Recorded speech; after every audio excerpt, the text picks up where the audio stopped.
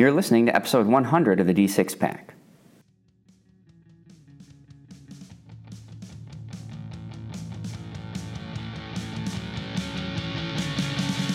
Welcome to the D6 Pack, the premier podcast about beer, board games, and the surrounding culture.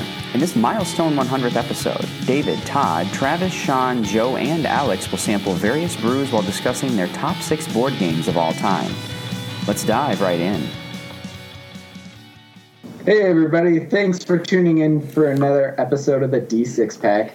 Today is our 100th episode, and as you can see, we have a larger crew today than normal. Not only do we have the originals with us, but we have some auxiliary D6 Pack members with Sean in here, and next to me here is my friend Joe from the Oakland County Gamers. And we also have Alex from the Ronin Geek podcast. Joe, you want to introduce yourself? Yeah, sure. Joe Brown. Been gaming for my whole life since I was little. Everything from role-playing, board games, and computer games. And I'm happy to be here. Thanks for having me. Yeah. Oh, Alex? Yeah. Alex. Yeah. No problem. Ronin Geek Official Podcast is a geek news and comedy podcast, although we've kind of been digging more into evergreen topics, if you will. And it's definitely a not safe for work podcast, so make sure not to listen around the kids. But I guarantee if you're a geek and you like to hear things getting roasted and made fun of relentlessly and not really any real work getting done, you're going to enjoy it. So it's a good place to be for that. Well, thank you guys for joining us, and I think this is going to be a fun episode. We're going to be talking about our top 6 favorite games of all time. But before we jump into that, we're going to skip a lot of the what's cracking and brew review stuff this time, because with 6 of us here, a top 6 is going to take a long time anyway. But we are going to open this one up in traditional D6 Pack style by cracking open a beer. So I will say that I am drinking Austin Brothers Brewing Company Double Red Raspberry Gose. This is Alpina Brewery. Sounds good. What do you guys got? I just got, a good old Truly, mango lemonade hard seltzer, Just taking it light and breezy today, Got to stay hydrated, yeah. Last weekend it was not light and breezy, so I'm still on the recovery. Well, we'll be all right. That's all right. I'm hitting a Henry's Hard Soda orange drink. Oh, okay. So little childhood in a bottle. Yeah. Alex, how about you? What are you sipping on? Yeah, I got this. I guess it's called Amsterdam Blonde Lager, and it's quite a tall boy. So I don't know if I'll get all the way through it tonight, but we'll see. Okay. Do you get to work tomorrow or anything? No, I have Dad, and I have to finish building a playhouse, like a literal playhouse with a slide in our backyard. No. So I got my day cut out for me. Yeah. Yeah, you can have a couple crack more. Another one. Yeah. Hair of the dog. I built one. We built one beginning of the spring, and that was definitely an event. Yeah, I'm expecting it to be fully. I guess they have like people that come and build them for you, but not where we live. I mean, I would have paid. Why pay the extra cost? He could have just threw numbers at me and been like, "Yeah, do it, please." Oh, interesting. For next time now. For next time. How about you, Sean? What are you drinking? For you Michiganders, a Dragon's Milk Reserve from New Holland. In this case, the rum barrel aged with chocolate, hazelnut, and toasted coconut. Oh, I love Dragon's Milk, and that sounds like an awesome combination. Yeah. Does sound good. Sounds like a lot to me. And I'm drinking Angry Orchard.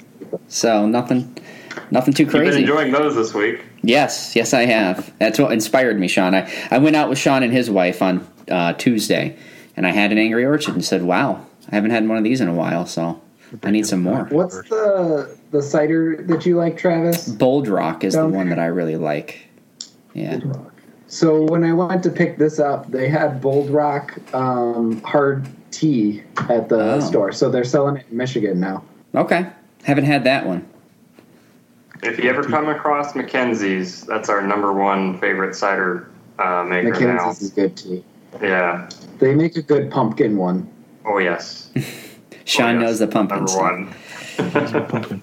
Awesome. Cool. All right. So with that, I think we will dive right into our list. I actually haven't checked my text message to make sure I don't have anything higher. So, well, first up, while you're looking at that, special 100th episode, I wanted to bring out all the stops, so I got some cool special effects. Hopefully, Oh, okay. I'm overselling this. Here we go. 3, 2, 1. Boom. Oh, man. Look at that action. Look at that action. Oh, bringing out all the stops. Woo! got the fancy lighting going Wow. on. Fancy lights. Okay, that's it. I'm out.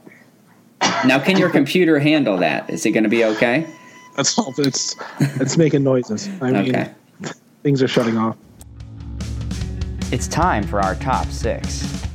All right. So to give some of the guests on the show today a chance to kind of understand how we do our lists, I think we'll start with the original crew here. So, Travis, you want to jump in with your number 6? I do. And this can be for our guests on the show and, again, our listeners and viewers. But I would consider myself I don't know, out of everybody here, maybe Sean and I would be close with this. But as far as board gaming goes, I find that, I get to do it most when I'm with friends, specifically you guys. But I also like ones that kind of encourage banter and stuff like that. I'm not necessarily a super, what am I looking for? Kind of strategic type gamer. Strategic, yeah. So I try to keep it light and fun, and you're going to notice that probably on my top 6 today. But one of my favorite kind of party games, I guess, of all time, and I played this with you guys. I think, Dave, like you've introduced me to every game out there. But this one is Wits and Wagers by North Star Games. It's my number 6. So very simple premise. If you've never played, it's like trivia, all number based. You write down what you think is the correct answer, and then they get lined up in ascending order, basically. And you bet with poker chips, and essentially at the end of 7 rounds, I think whoever has the most chips for doing the best guessing is the winner. So it's kind of got that, Vegas-style gambling kind of thing built into it. But it's fun. It's light. You learn some cool stuff that you probably never. You're like, wow, that's how many of those there were. But yeah, it's light, and people have. You can play on teams with kids and stuff too, and let them get on it. So I like that as well. Yeah, this is a great game. I would say, for me, especially for me, this is like the best trivia game. I mean, if we're going to do something like that, this is the best one because, within the game, it's not necessarily, you don't necessarily need to know all the answers. Mm-hmm. You just kind of need to plan who you think knows all the right answers and bet on them, and just make the right. There's a game within it. It's not just yes or no, getting the right answer. So that makes it really cool. Like that, that gambling style, the little Vegas style is really cool. Yep. So yeah, this is a solid one. Solid. I think you guys covered most of it, but I will say the one thing is this makes a good streaming game too. We did this when COVID first started, and I thought that was a lot of fun. So nice, solid pick. So yeah, I never played it. Looks awesome. I gotta get this one. Oh yeah, it's really cool. It's a lot of fun. I think there's also one. Is there a juniors edition, Dave? Do you know, like a family edition? I don't know about junior. I know there's like a family edition though. Yeah, so depending on how old your kids are, it's definitely something the whole family can enjoy. Mm-hmm. Yeah, it's a lot of fun. And the other thing is it's widely available. Like this is one that's available at Target, Walmart. Yeah. So easy to pick this one up. And not really expensive. So it's good. It's accessible for sure. Very accessible. All right. I'll jump in with my number 6 because it's going to be quick. Mine's higher on somebody else's list. You know what? I'm gonna follow you right up, Dave, and just copy what you said. Okay. All right, Sean, how about your number 6? Okay. Let's see. Make sure I got it right. Okay. So my number 6 is, well, I guess a little bit of background. I'm in nowhere near Travis, honestly, but from board gaming perspective, for a long time, it was just the old classics kind of stuff, and it wasn't until post-college, really, probably maybe when Travis moved in, for that matter, to really experience the renaissance, I guess, I feel like that board gaming went through, or at least from my disconnected perspective, it felt like a renaissance. But so my repertoire is a little bit limited, but there's still been some pretty fun ones I've discovered over the time with friends. So one that we got introduced to by friends was One Night Ultimate Werewolf. We're not normally big, what's the word, table games with the lying and like, I'm not really a good liar. I'm honest to a fault typically, so I'm typically not good at them. But One Night Ultimate Werewolf, where everybody gets their different roles, and then there's expansions where there's more roles that you can play, and everybody wakes up, and I love the audio app that goes with it, giving everybody instructions, and so that kind of helps set the ambiance too.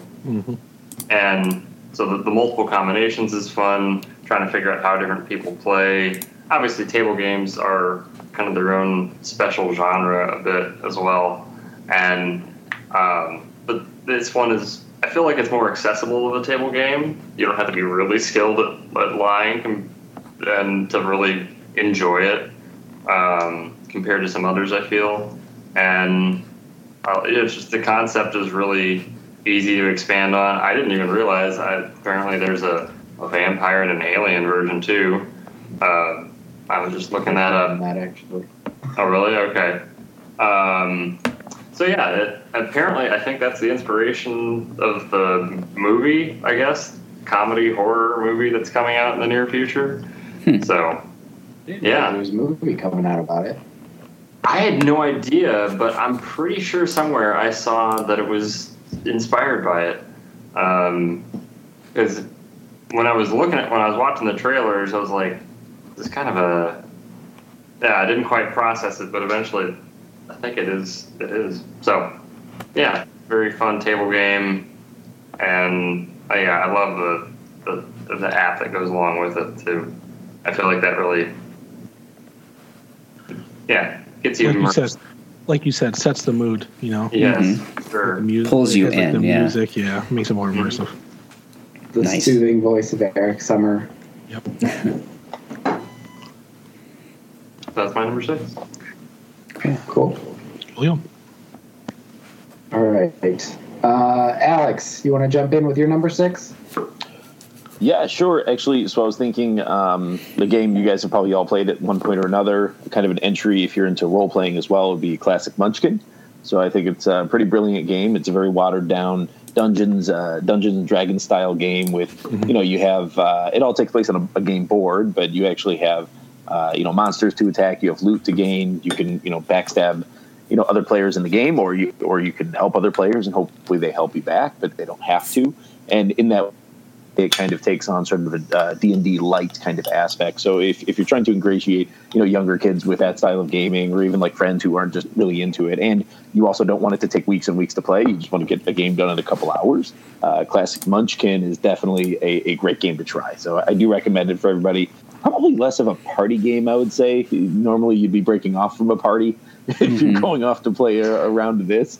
But, I just think it's a brilliant little game, and it's just enough fantasy and strategy to kind of make it like a role-playing game. So, but just enough. It's not too over the top or too into itself or anything like that. And it's quite humorous and light as well. So that's definitely one I recommend for everybody who hasn't tried it.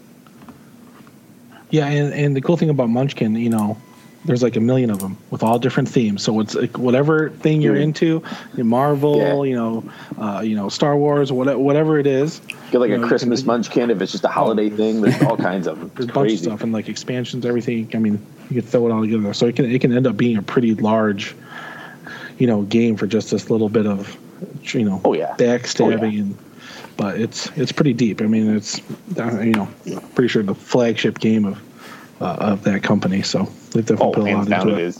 Yeah. It's also a property that's ended up in other board games. I have at least one other board game on my list that we'll get to that actually has Munchkin deck included. So it's interesting to kind of see that it's even made the jump into other games as well. It's that big.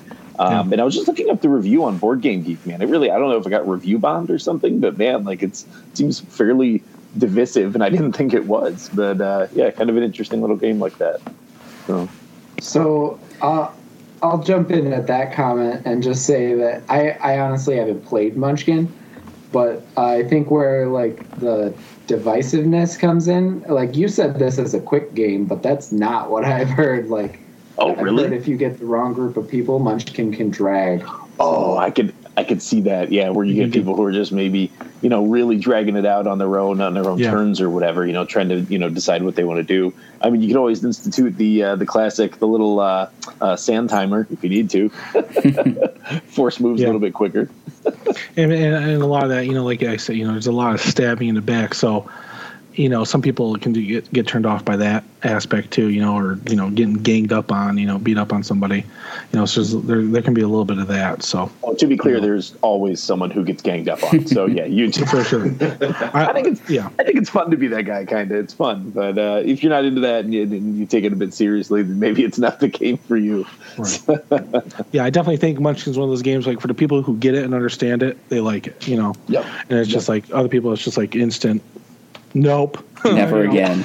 Sorry. Yeah, for years we used to do a gentleman's retreat up in a cabin up north of Michigan, and this was always the first game that we played. A lot of heavy drinking involved. That's amazing. That's cool. Oh man. We did similar retreats up here in Southern Ontario, and but it was a lot of card games, and we'd all bring money and poker chips, and we'd all just end up. The money would change hands so many times during the weekend, just everybody taking one another's money in card games. It was always so much fun. So, yeah, this would be a good game for that. Yeah. All right. Who haven't? Joe? Oh, you haven't Joe. given us your number 6 yet. Oh, no, I haven't. No. Yeah, so my experience with board games has been pretty wide since we started OCG. But one of the things that I've decided is to get my wife she's not a gamer at heart, and so I had to get her into board games. And, it's tough. It's and tough. So it's tough by default, a lot of my favorites are things that I can actually play with my wife. So Azul is my number 6. We love it. It's a nice little 4-player game. It has some strategy involved. It's tile placement, so you're trying to make a mosaic, and it is a nice game to have at a table where you can actually talk to each other while you're playing, and a little bit lighter mechanics. And I would consider it like sort of an entry level game for people who aren't into the heavier games. It just it's one that gets played at OCG regularly. You always see a copy out, and definitely enjoyable experience. They have several different iterations of it now. It was so successful that they made a couple other, Azuls that go along with it. I'm not as familiar with, but overall, highly recommend it. And it's my wife loves it. So if you have a wife that doesn't like to play games very often, this is a great game to play with it. It's so pretty. It's just a pretty looking game. It's I've only had the chance to play it once, but I would love to play a game. It's just like you said, you can just sit around. It's like calming, It's not like definitely not a Munchkin stabbing in the back, yelling at people, throwing drinks across the room. It's just chill. It's just very like zen, almost like a game we play a lot. The group here, Takedo, just like that pretty, just like a little go with the flow type game. You can just pretty and calming, So yeah, I definitely like that game. Nice. I think I've played it with Dave and Adrian. I have the dissenting opinion from the rest of the world on this game, so I'm just going to sit here and stay quiet. Well, there you go, folks. Dave loves it. Dave, rave review from Dave. It's his number one. Spoiler alert. We own it. Yeah. You sure do. You're trying to... Yeah. For some reason. It's in a bag in that closet over there. Great. Bring it up with you. I'll buy it from you. I'll give you $20. I'll take it. Give you $20. Bring it up. Dave, I did hear from one of our viewers that there's still some echo. I don't know if there's anything else you can do, but just so you know. I'll see. Just like overall echo is like one person echoing. Echo seems to come when you're showing pictures on the screen. I also just got that feedback too. Feedback. Yeah, Loving it. I think I just forgot to turn one of the mics down when on the other screen. Well, we apologize, but this is, what do you expect, okay? This is the quality you've come to expect 100 episodes in, all right? 100 episodes, okay. We're just working out the kinks, okay? Still figuring it out.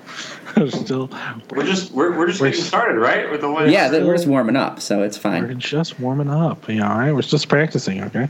All right. I've never had to manage 6 audio feeds. Exactly. This is new. Exactly. So I'm glad I'm not in charge of that tonight. Glad that we're not doing this live. Oh no. Well, okay. We are. I'm gonna, we are. I know. So I'm gonna go right into 5. Okay. Because I haven't been able to talk about a game yet, and I really want to, but yet I can't because my number 5 is higher on someone else's list. So really, we'll get there. Yeah, I feel you too, and I'll go ahead and say my 5 is higher on somebody else's list. So here it is. I'll stay quiet this time. What happened? I only had one. Oh. One. What are you guys doing? You guys play all the same games. Yeah, that's true. That's what true. It is.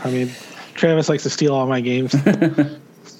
It's just they have the same list. They cheated and we talked earlier. Yes. It's like, Todd, what games do I like? I'm like, do you like this? Remember this one? He's like, oh yeah. Maybe. Pretty much. Well, I haven't had a chance to talk about a game yet either. And I actually can talk about my number 5. So my number 5 is probably the deepest game we've talked about yet. And it's a fairly new one. It's In the Hall of the Mountain King by Burnt Island Games. This one came out, I think, 3 years ago, something like that. I really like it because it's got a lot of puzzly aspects to it. There's not a lot, your turns are very stepwise, so there's not a lot of deviation in the type of things you're doing each round, but the way that you choose to use your resources is a little bit different and can result in different shapes and patterns on your side of the board. I don't know, I just really enjoy that puzzly aspect of using the polyomino pieces, and then there's also some strategy to it in that there's different ways you can score points. The most recent time I played, I won because I didn't go for the middle, and I just started building out blocks, and I made giant rooms, and that got me a lot of points, which isn't something I had considered doing before, but it was a valid strategy, so that variability is part of what I find really interesting about this game. And it's not the prettiest game, I wouldn't say, but the components to it are really cool, and it's I would say it has a good table presence, though. I would say so. Yeah, it's very. I would say the art is detailed. It might not have the biggest, greatest like color scheme, just range of like this big bright rainbow thing. It's like you're underground in a cave. Yeah. And you feel that, You feel that darkness. A lot of earthy, a lot of grays, a lot of earth, a lot of rocks. But they're pretty rocks. So they are pretty rocks.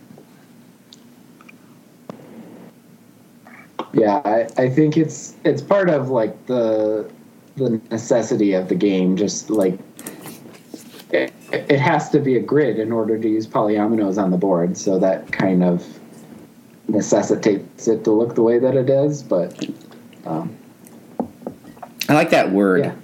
Polyomino. What did you say? Polyomino. Polyominoes? Okay. Geronimo? I don't know. Geronimo. It's a good word. Yeah, I like this pick. It's a pretty solid game. I had the pleasure of playing this at Origins 1 year before it came out, and I was really impressed by it. Very fun to play as well.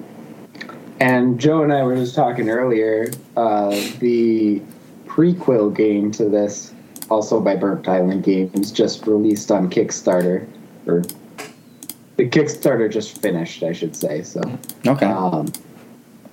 That's going to be quite a different game. It's more of a territory control game than this one is, but I still look forward to trying that one out. Did you back it? Oh, yeah. Oh, yeah. Nice. This one made my tip 6, and you don't think I'm going to back the next one on the line? I mean, I just had to ask just for the audience, dude. You did say prequel. Prequel? That's the right word? Yeah. Okay. Prequel. So, I mean, when you're playing this game, you don't really feel the story very much, to be honest. But the theme behind it is supposed to be that you take on the role of one of the clan leaders of trolls, and you digging out tunnels to retake the mountain from the Gnome Empire. So the prequel is you again take on the role of one of those clan leaders, but you're defending the mountain from the gnomes. So okay. Yeah. Got it. If you've ever heard of Spirit Island, I've been told that it's a little bit like that, in that you know that the mountain is doomed because that's what the next game, like that's what in the Hall of the Mountain King's about. But you're just trying to be the last man standing sort of thing. Mm-hmm. That's cool. It looks like, how long would you say a playtime is for this, for you, Dave? I mean, if you're sitting down with...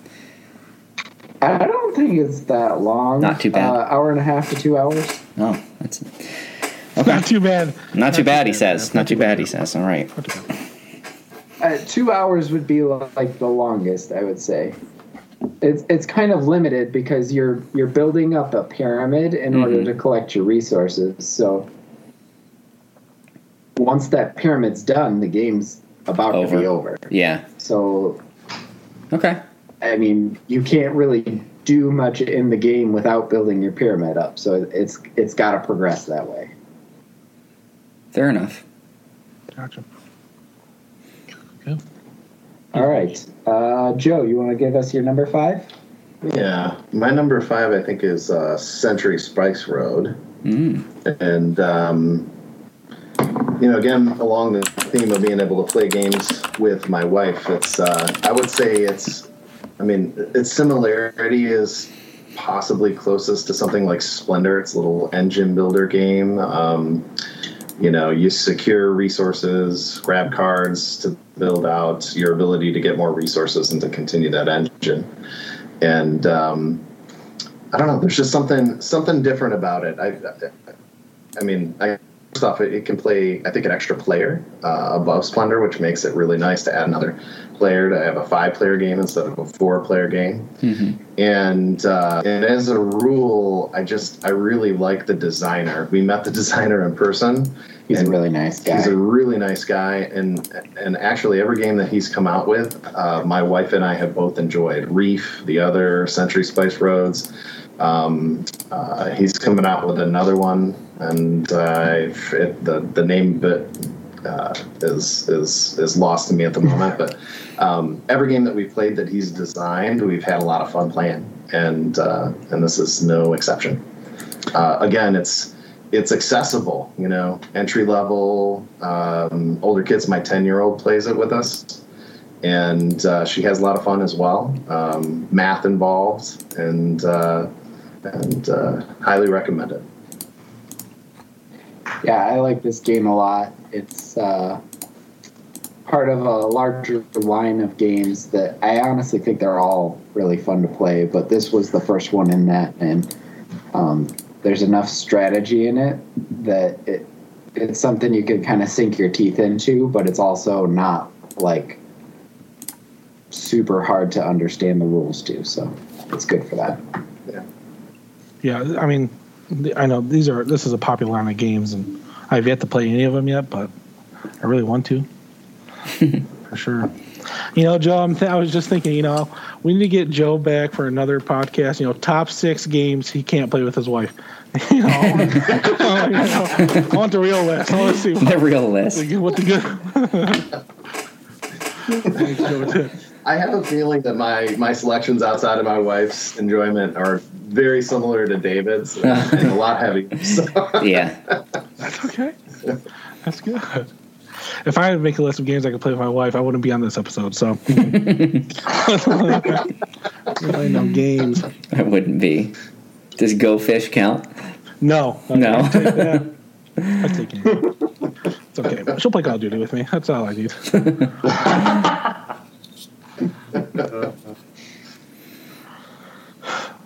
All right. Alex, you want to give us your number 5? Yeah, I think I don't know if it'll end up being a divisive game or not on this list, but one of the ones I think probably the game I've played the most out of all of them on my list is also one of my favorites, but it's actually Secret Hitler, and obviously it's in the same vein as like Wolf and all of that. Or I don't know what the genre is other than just games that cause you to lie to one another. That's basically what it is, and you have. What is it? Is it the liberals? I was just looking. It's the liberals and the fascists, and you basically take one of 2 roles in the game, and then the role of the liberals is to try and weed out who are the fascists. And there's depending on how many people you play with, but I think pretty much every number of players, there's fewer fascists than there are liberals, right? And so you're constantly finger pointing and trying to figure out who's fascist and who's not. And of course, one of the fascists is Hitler. So the goal of the game, if you're a liberal, is to kill Hitler. And otherwise end fascism and out this. And if you're the fascist, the goal is to make sure Hitler stays secret all the way through the end of the game, so you can dominate the game board and win the game that way. And there's basically only one way you can win. I think if you're liberals, you basically have to out Hitler and kill him. And if you're fascist, you can win by just getting. I think you only have to complete. I believe you only have to get halfway through your game board and then have Hitler actually nominated as chancellor, which is tough to do because you have to situate it and lie to people to get them to think that person isn't Hitler and that they're very liberal. But the way you play the game is that you're always a liberal. And then it's no matter what. So at the beginning of each round when I play with family, we always say, all right, raise your hand if you're liberal. And everybody raises their hands. It doesn't matter who you are. And that's kind of the joke. But it's a game, honestly. It's you can play it over and over and over and still find something kind of redeeming in it every single time. And it is super fun to kill Hitler. It's a lot of fun. So it's really fun to deliver that blow and finish him off, especially if you think you've guessed it right, and you on the game board you get the ability to take the shot at someone and you shoot it. It turns out to be Hitler. It's a lot of fun. It's pretty gratifying. So yeah, so definitely one for I don't know, Hitler killing aficionados and also people who like to lie. So there you go. This I never looked at it from that perspective. Like a lot of people are like Hitler, and that puts them off. Yeah. Yeah, you are killing Hitler. The point of the game is to kill Hitler and out fascists. Yeah, it's great. It reminds me a lot of one of the I guess what Sean was saying, a renaissance, like this rebirth of games that I think again was played at Dave's parents' house for the first time. Resistance sounds similar to that. It is. Yeah, so Resistance? I gotta look it up. It's been on my short list though. I've almost picked it up a couple times, but you got to have a group to play it like with, Alex said, this is kind of in the vein of One Night Ultimate Werewolf, Resistance. Yeah. Those hidden role games. In a boom. Yeah, those big teams. Those are really. I mean, what's great about games like Wolf, especially too. Wolf is even more simple than this, but with Wolf, you could actually play that by just like shredding a piece of paper and writing down the characters on that and just playing around a campfire. You know what I mean? Like these are games you don't even necessarily need a board and a table for. You don't. You could potentially, but this is just something you could just make on your own for free, right? And just look up the rules of how to play it online if you wanted to. I hope the people who make them aren't listening, but they're not. You can also be creative and play your own games, but yeah, it's but I really love those kind of games, and there really is a lot of strategy in them. And a lot of replayability. So, yeah. Have you ever? I mean, I didn't really end up playing it that much, but it's funny. Like, church members talked about, like, growing up, like church activities. Well, apparently, one of the games people would play was called Mafia, which is that idea. Oh, yeah. I remember that. Yeah. I remember that. Yeah. The Italian side of my family, they play it every Christmas. I'm like, this is cool. Yeah, a little close to home. They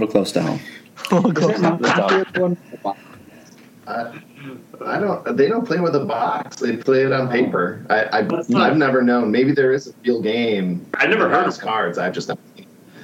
It's always been like just people talking. It is, yeah.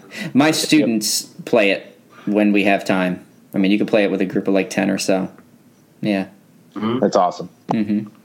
I don't remember what it is, but there's another social deduction game where you like pick your role. So there's like a box full of like random items, and you pass it around the table, and each person takes like a chip or a diamond or something out of the box. And like if you pick the diamond, you're the thief, but you don't want to let the next people know you're the thief. But like everybody after you knows that one of the people before them was the thief. So I can't remember what it was called. I thought that was Mafia.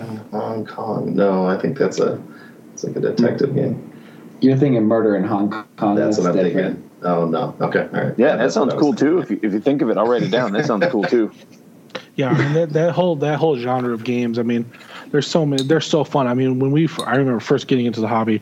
That was like the Resistance. Was one we played, and it was just let's play it and play it and play it. I could have played it nonstop. That single game over and over again. Love lying. Love trying to figure out who's lying to me. But and it's a big genre because each time someone just tweaks a little thing, adds one new mechanic to it. Shooting, killing Hitler, or having to different ways of picking the roles. It's just so vast. And each one just seems different enough, and they're just always so fun. Great genre. The other thing that's cool about these type of games is the large number of players that can play them. Mm-hmm. Helps so much. This is, Secret Hitler specifically is one that pops out almost every day of games that we have, usually towards the end of the night, but still very popular game. Yeah, it's a great icebreaker game. Anytime you have a big group of people that can play the same thing together, you just have loads of fun. Yeah. So, Nice. Have we heard from Sean? I don't think so. For five? For five, no. Yes, he is last for 5, yeah. Okay. So my number 5, which is, I think, pretty popular, is Exploding Kittens. My family, it's funny because grew up playing like the classic board games, Monopoly, Risk, Sorry, the usual suspects effectively. I remember enjoying Risk, but the annoying thing about Risk is the only thing that works is numbers. So the only real strategy was to build up massive armies and then just try and steamroll. Anyways, so I haven't really played board games with them a whole lot, but we did in recent years. But we did bring Exploding Kittens recently and really enjoyed it with family. And it's not complicated at all. In some ways, it's a little bit Uno-esque, with like the note cards and skips and shuffles and things like that. But the whole objective here is that you don't want to get the bomb. Okay, and there's only a few bombs in the deck. And if you get the bomb, well, you can defuse. or you can attack other players, or you can preview the deck, seeing if what you're going to pull next. You can nope, and you can nopes, and it's a little bit like Uno, so you can like keep reversing or whatever. Mm-hmm. So not too complicated. Supports how many players does it support? I don't remember off the top of my head. I think 2 to 6. I can tell you. Something, yeah. So it is small. 2 to 5. 2 to 5, okay. Some fun expansions as well, Imploding Kittens. Yeah. And then there's like the NSFW versions, which is kind of funny to see their absurd artwork / I don't know what they always descriptions have, and stuff. Yeah, strange descriptions of different weird cats and things like that. The artwork's kind of funny and silly. So, just not too complicated, but easy to pick up and pretty fun. Good choice. I haven't played this game a lot, but I think the first time I played it, we were over at Joe's house, and I think we maybe had a couple of beers or something, and we played the game, but I think we had more fun laughing at the artwork on the card than actually playing the game. I could see that. It's just absurd. Like you said, it's Uno style, which as a kid, I would love to play Uno, Mm-hmm. My kids now, they love playing Uno. We have a Uno. So, but, taking that instead of just, colors and numbers, adding a little bit of artwork, adding a little bit of humor to it, it just makes it more enjoyable, at this stage. It's adult humor. So, but, it's something, you love as a kid. So it's like, it. Mm-hmm. It's familiar. It's just fun to go back to. It's familiar. Mm-hmm. It feels good, and it's just fun on top of it. So, those are super cool. Obviously, super popular. And all their Unstable Unicorns, all their like knockoff games, Bears in the Cave or whatever. Bears in the Cave. I think it was. Is that the name of it? It's Bears and something or something Bears. I thought it was Bears. Is that that one? They do have Throw Burrito. I have Throw Burrito. Fucking, I love Throw Burrito. Bears versus babies. Bears versus babies? Bears in the Cave is a podcast. Okay. Is that the one, Todd? Is that the box that's furry? Yes. Yeah. Yes, it's like a little furry box. Oh, I've seen that before. Yeah. Yeah. Yeah, you haven't seen? No, I haven't. It's a fuzzy box. A fuzzy box. You can't miss it, Joe. But Bears versus babies. I mean, at board game conventions, this booth always gets the most like crazy line because they always do this elaborate booth where it's like a vending machine, and they got a giant cat, and you gotta like pull its paw, and then it'll insult you, and then ask you what you want to buy. And then they'll throw it at you out of the cat's mouth. What? So, it sounds ridiculous, but I'm not making this up. It's great marketing because, I mean, what? You have to buy something at that point, right? What are you going to say? Yep. No, thank you? Oh, thanks. It's got a black eye. Oh, boy. That's cool. All right. You want to keep going with your number 4, Sean? All right. Let's see. So my number 4 is actually higher. Oh, join the club. Join the club. Okay, cool. I'll go ahead and say, yeah, my number 4, just like my number 5, is higher on somebody else's list. So. Wow. Have you talked about a single game, Travis? Yeah, the first one, 6. His first one? Yeah. Alex, how about you? Have you talked yet, Todd? No, I haven't talked. I don't need to talk. Alex can go. I'll go next. Okay, well, I guess I have a number 4 that we can speak to. Here to Slay. It's a more recent one. I think it just came out in the last couple of years. It is another fantasy role player light, so not terribly dissimilar from.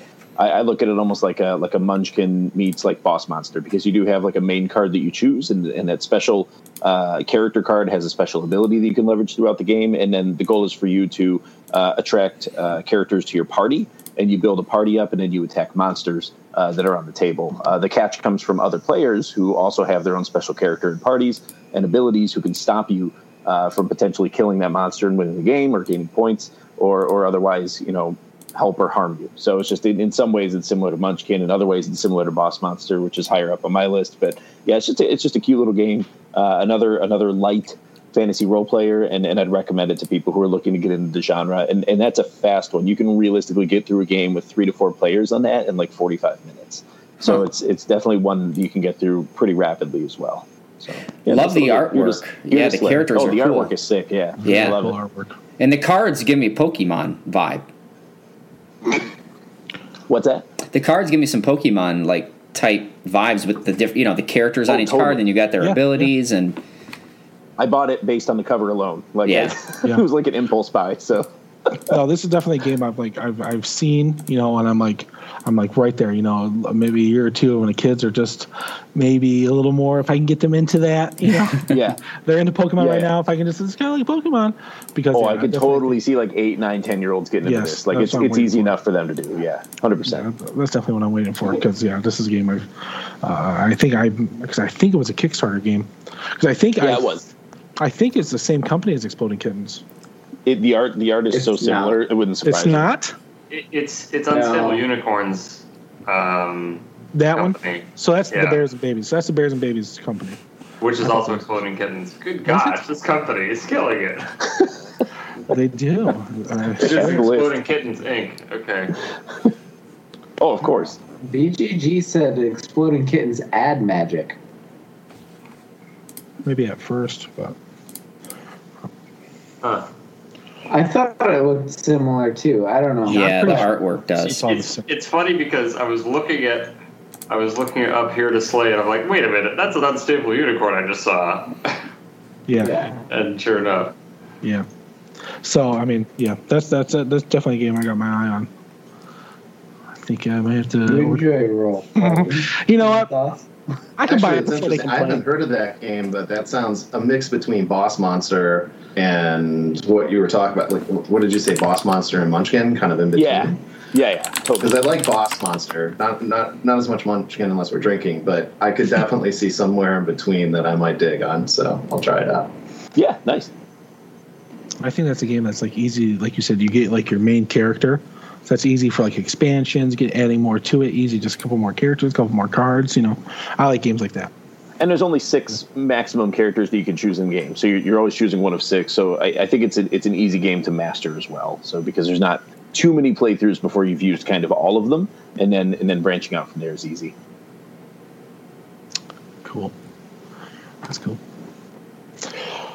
So, do you want to tell us about your number 4 now, Todd? Sure will. Would love to.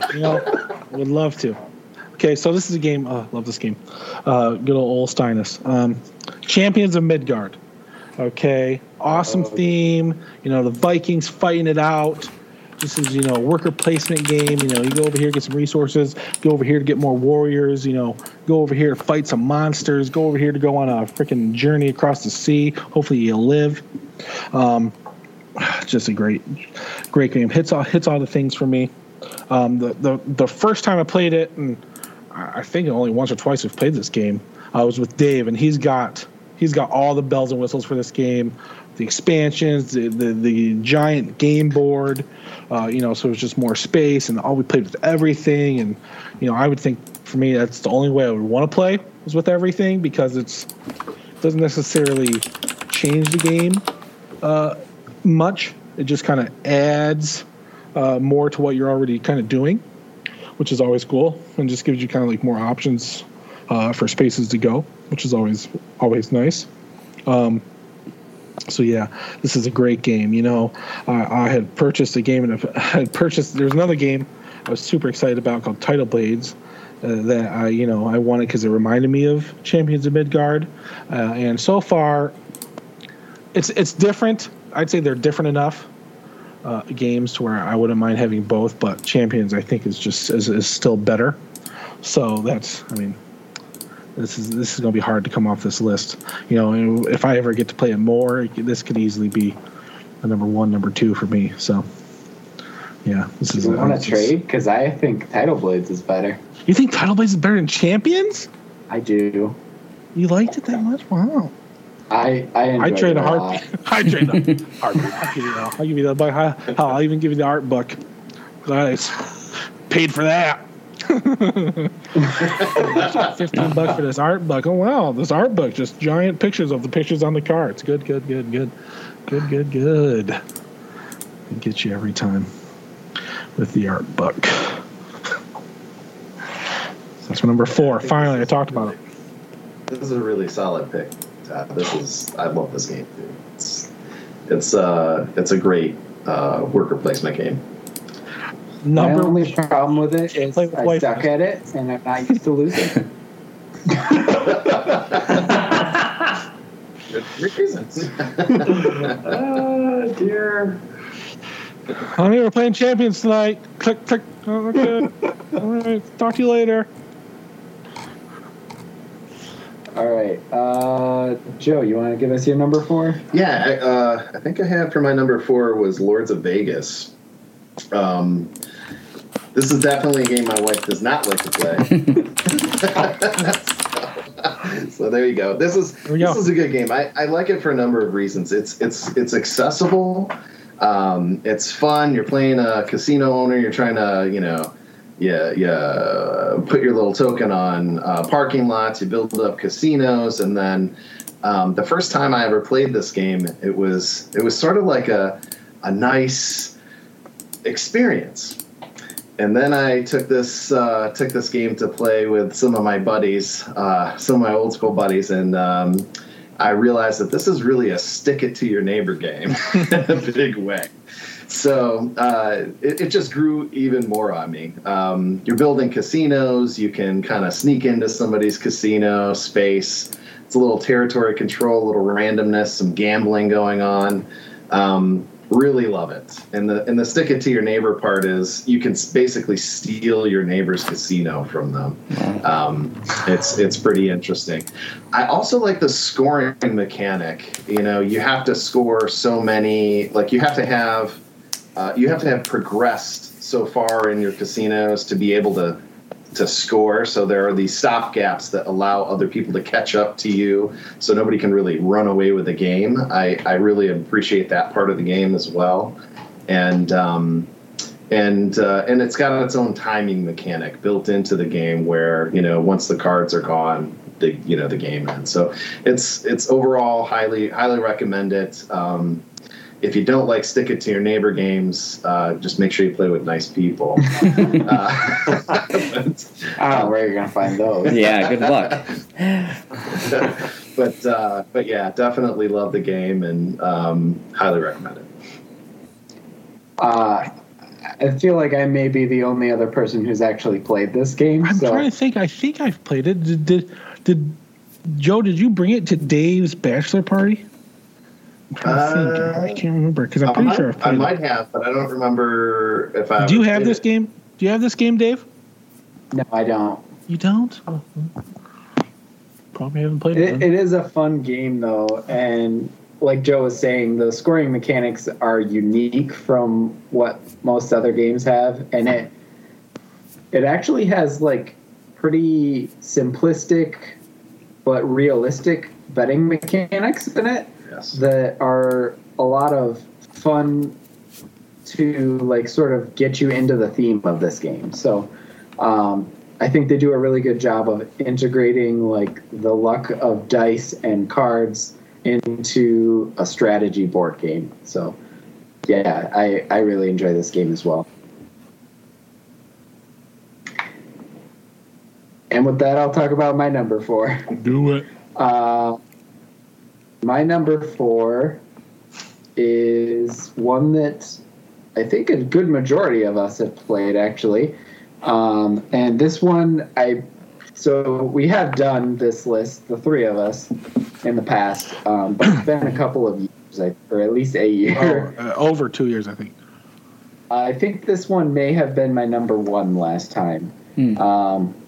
Pandemic Legacy. I really... So I haven't made it a secret on this podcast that I'm not a big fan of co-op games. Pandemic often I feel you get an alpha gamer who really just takes control and kind of dictates all the moves on the board. But the cool thing about Pandemic Legacy is it takes that cooperative game and it stretches it out over a 12-episode saga. Mm-hmm. So you're playing with the same 2 to 4 people for 12 to 24 games. And by the end of that saga, there's no way that the 4 of you can't all be on the same page as far as experience playing cooperative games like that. So it kind of takes that and puts it on its head, but it also introduces new game mechanics with each game you play. Subtle rule changes, but that was part of the fun of the game for me. Opening up new envelopes and seeing what's going to happen next and seeing how that story progressed actually felt like I was like in a television show. And I don't know, I just really enjoyed that. So, Pandemic Legacy. Yeah, I mean, I think this game was also on my list the last time, and it's just been since before that, since I've had a chance to play it. I still haven't finished it. I think we're still halfway through. Mm-hmm. I don't even work with the people I play with it anymore. So it's like, no! I thought we'd get through it faster. No, but there's still a chance. But yeah, great game. And like you said, each episode or each month, they break it down, 12 months of the year, adds a little bit, but each time it definitely breaks away from like Pandemic. It's so different than just the regular game. So that makes it all the better, I remember where we left off. Things were getting pretty crazy. So want to get back to it. It occurred to me that we've been doing like a LARP of this game over the last year. Is that right? Is that accurate? Would you say? Yeah. Something along those lines. Something. I think I played. I'm pretty sure I played this before. Yeah. Oh man. Yeah. This last one has. I will say this, that we recently got back together with our leadership team to start up our events again for the board games, and every single person said they played probably Pandemic the most over the last year. Interesting. I thought was kind of like a brutal torture. Yeah, too close to home. Wow. Well, the nice thing I was is just you can play. I didn't know people were into it. That kind of makes sense. Yeah, that's true. Wow. Yeah, and like Todd said, I've started it as well. I'm probably 4 months in. Yeah. So that's cool.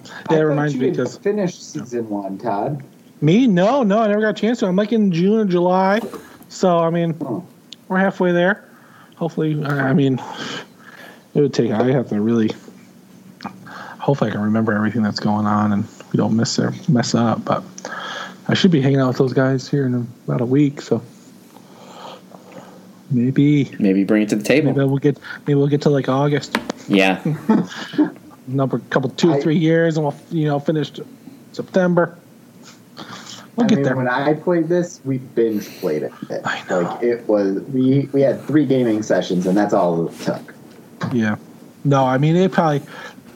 I'm 2. I've gotten 2. A third. If we had a quick third gaming session, we probably would have finished it. But it was just, it couldn't happen. Because the first time we only played like 1 month, maybe like 2-3 games.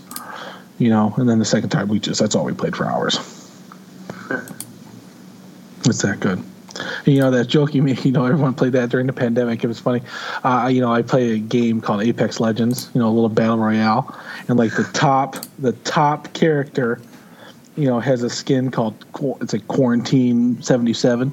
That's what everyone picked the whole time. Oh, wow. Like, we get it. We get it. In quarantine, thank you. They all look the same. It's wild. It was nuts. Yeah, it was like that was the meme. Apex is a lot of fun. A little bit too fast for me. It's fast. It is fast. It's all right. It's good. It's good though. Let me pick some. All right. Has everybody talked about their 4s now? Yeah. Trev, yours was higher. Mine was higher. Silence as a yes. I think so. I think everybody did 4s. All right. Alex, halfway there, guys. Start us off with your number 3. When your wife wrote back, she didn't say that this was higher, but I suspected it might be. Like I don't know, but I picked Catan for my number 3. That's not higher for anybody else? No. Okay. It's definitely a game that's been played out over the last decade plus, right? So it's been around for a while, but I think Catan is freaking brilliant. It's a city builder, and it's almost like a board game version of like Sid Meier's Civilization or something like that. Because there's multiple ways you can kind of build up, and then different strategies you can use to kind of win the game. Yeah. Ultimately, you're trying to get victory points, but there's several ways you can get the victory points. You can get it through construction. You can collect. You can do it by getting cards. You can do it by taking the top spot in a couple different events. I think like longest road in most cities, or I don't know, something to that effect. But it's a game that, again, I've played so many times over the last decade, and it's one that family members are into as well, and extended family members. So it's one that pretty much always gets broken out during holiday gatherings and things like that, where you haven't seen people in a while, and it's kind of a nice little game night icebreaker to kind of get people back into it. But you can get through a whole game of that with 4 people. With the original game, at least, only you could probably get through that in like 45 minutes to an hour. And it's a game where you do typically run into the one player who's very, very good at it. So it can be tough to win, I would say, against experienced players.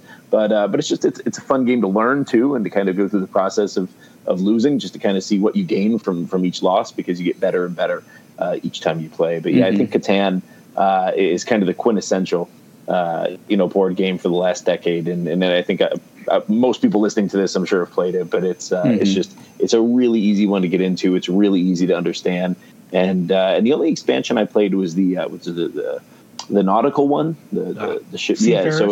The Seafarers. That's the only one I've ever played, and I thought that was quite good as well. But I know there's others too. I haven't gotten into them yet.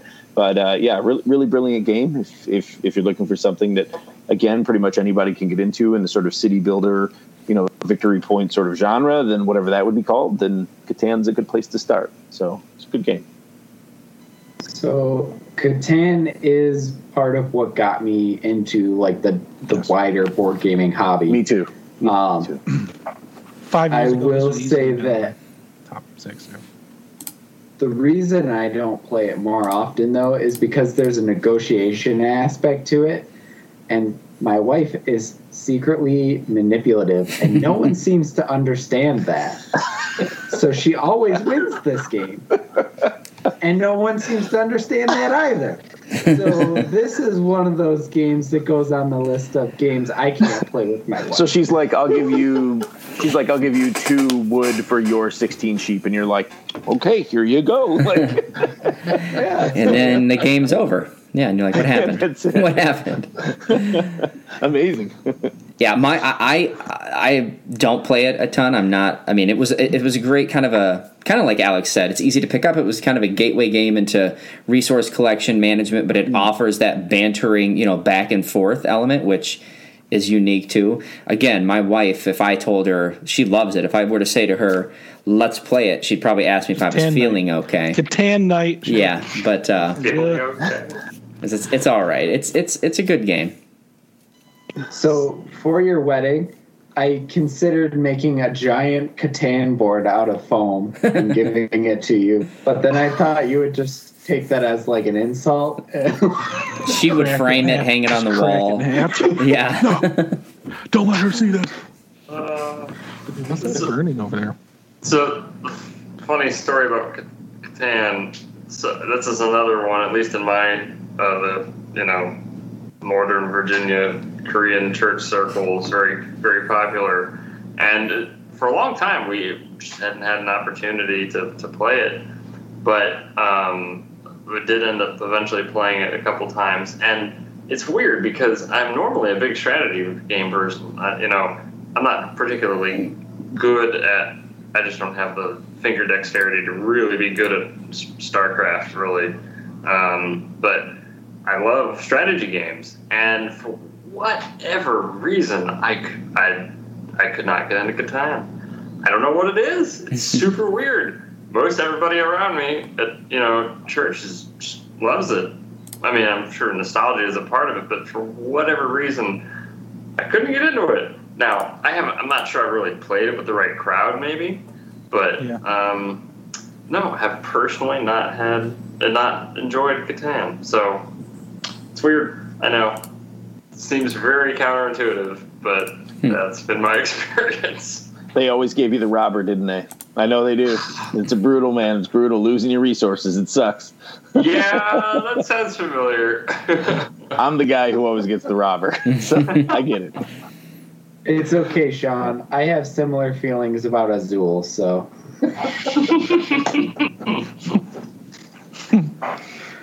don't get it. Well, there you go. Catan. All right. Todd, you want to jump in with your number 3?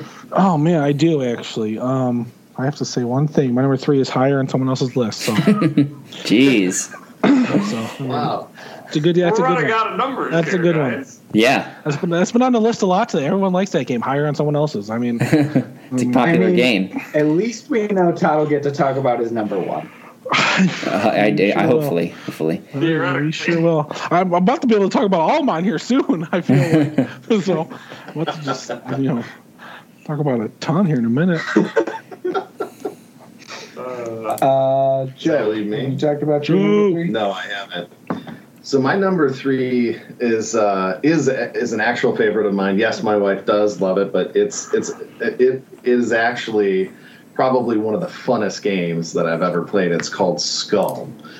And it is one of the simplest games I've ever played, but it is one of the most hilarious games I've ever played. It's just a simple tile. It plays up to 6 people.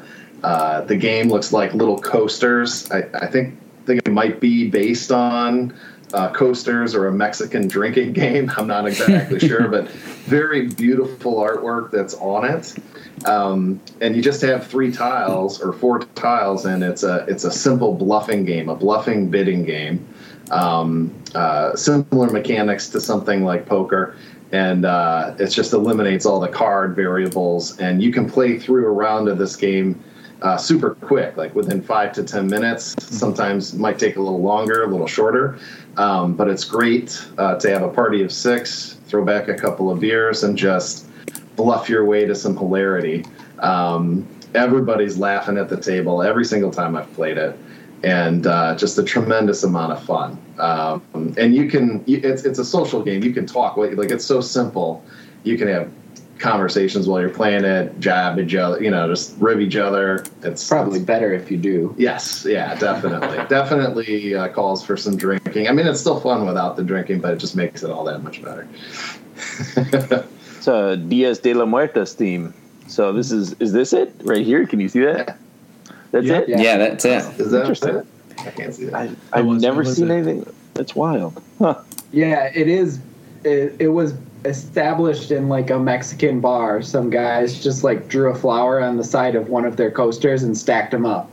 So you are going to put your skull somewhere in this stack of tiles, and then you have to flip all of yours first, and then you bet on how many you can flip over total. So if you have 2 in front of you and you say 4, you flip over your 2 and then 2 of somebody else's. But I suspect this is probably this is probably the way cartels settle scores. I expect. That looks cool. I mean, that looks really different. It's pretty fun, and it's so simple to play. Like, everybody puts their skull, and you have 4 tiles. You put your skull top to bottom, and if somebody, when they're trying to pick up flowers, picks up a skull, they automatically lose, right? And basically, if somebody wins twice, the game's over. So, but you'll get bids. The people who win the chance to uncover all the flowers, they're the highest bidder. So they always have the worst, in my opinion, the worst chance of winning because you're in the greatest numbers to get it. But it works out to be a lot of fun. Cool. I actually enjoy taking the strategy of like just burying my skull and then bidding early. So people think that I don't have a skull, and then they just flip over mine, and then they're out. But And then they're out. Yeah, let's do that. That's cool. But occasionally you do get called on your bluff, and then you're like, oh yeah, I can flip over 6. Or she's going to be a skull, so. Do you own this one? This is one of those things you can play with your your parents or your grandparents even. I mean, it's so simple to play, and everybody has a great time. Yeah, it looks cool. I like the simplicity of it. Gotta bring that one up, Dave. Bring it up, Dave. Okay. Easy enough. All right, should I go? Number 3? Do it. Sure. All right, so this is certainly, in terms of games that obviously are my top 6, this is my heaviest game of them all. I mean, the box probably 50 weighs. pounds. No, I'm kidding.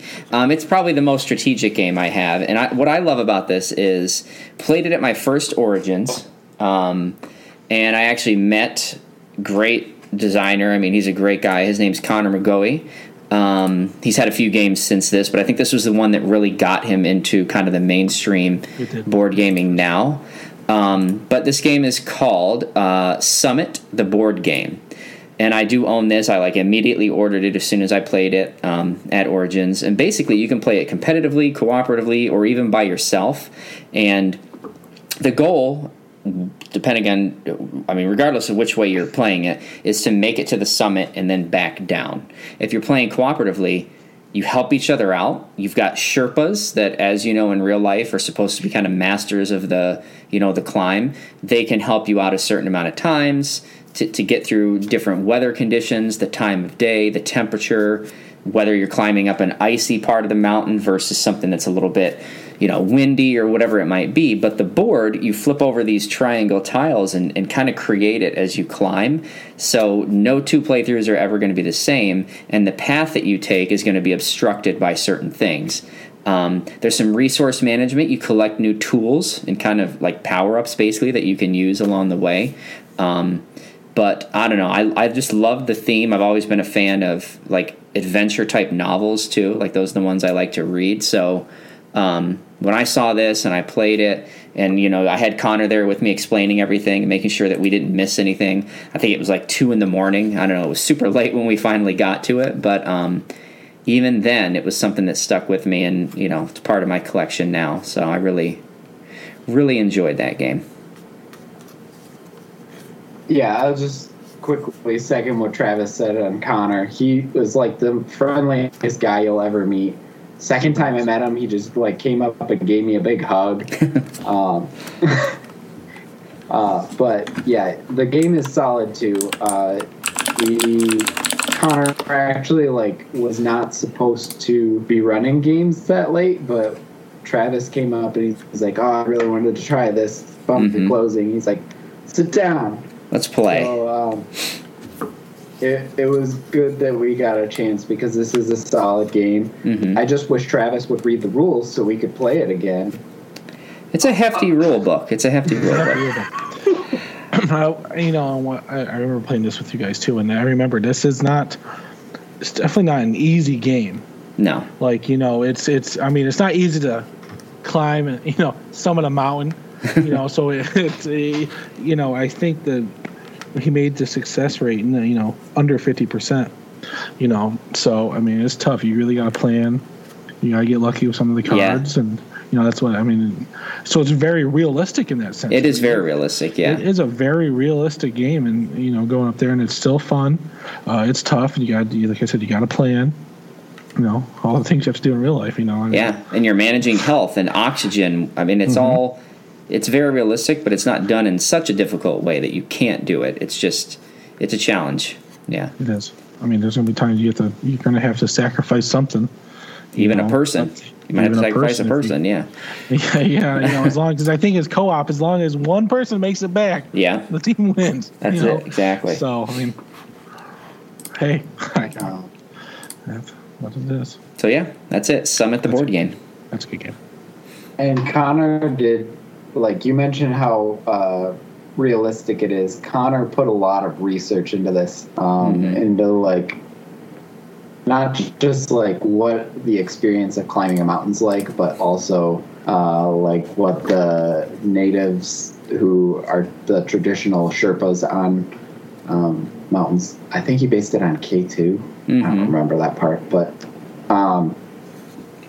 like the cultural stuff is something that he paid a lot of attention to and tried to put as much detail into the mechanics as he could. So, does anybody ever have to take the hit and become the first cannibal and feed off the frozen bodies of the fallen comrades?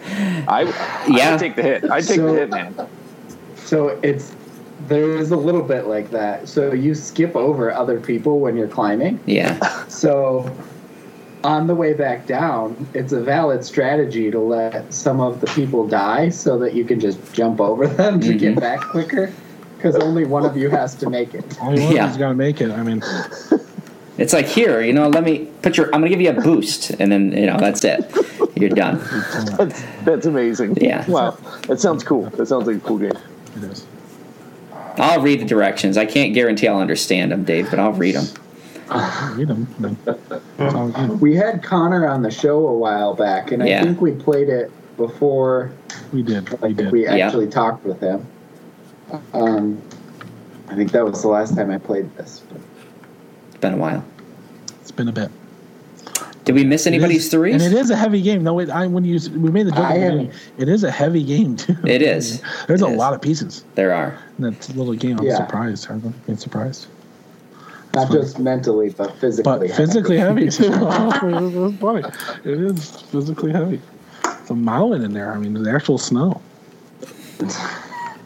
So, all right, I'm going to jump in with my number 3. My number 3 is maybe not physically, but mentally heavy, and one of the games that I've put the most work 3D printing into. I'm talking about Root. So this company published a game called Vast, which was their first completely asymmetric game. You can play as a cave or a dragon or an adventurer, and each of those roles plays completely different than the other. I think they found that was a little bit too chaotic for people who don't have a regular game group and play with different people every time, because you can't teach those rules over and over again. So I think Root was kind of the answer to that, in that it was still asymmetric, in that each faction plays a little bit differently, but the general ideas are the same. Like, the movements are still the same, and the attack still works generally the same way. It's just the order in which you do things and the resources that you have to pay in order to get them varies between the factions. The general concept of this is basically a territory control sort of game. You want to spread out your empire and take back the forest from the cats, or maintain the forest if you are the cats. But one of the things that I really like about this is that asymmetrical nature of it is so expansive that they just keep making more factions for this game.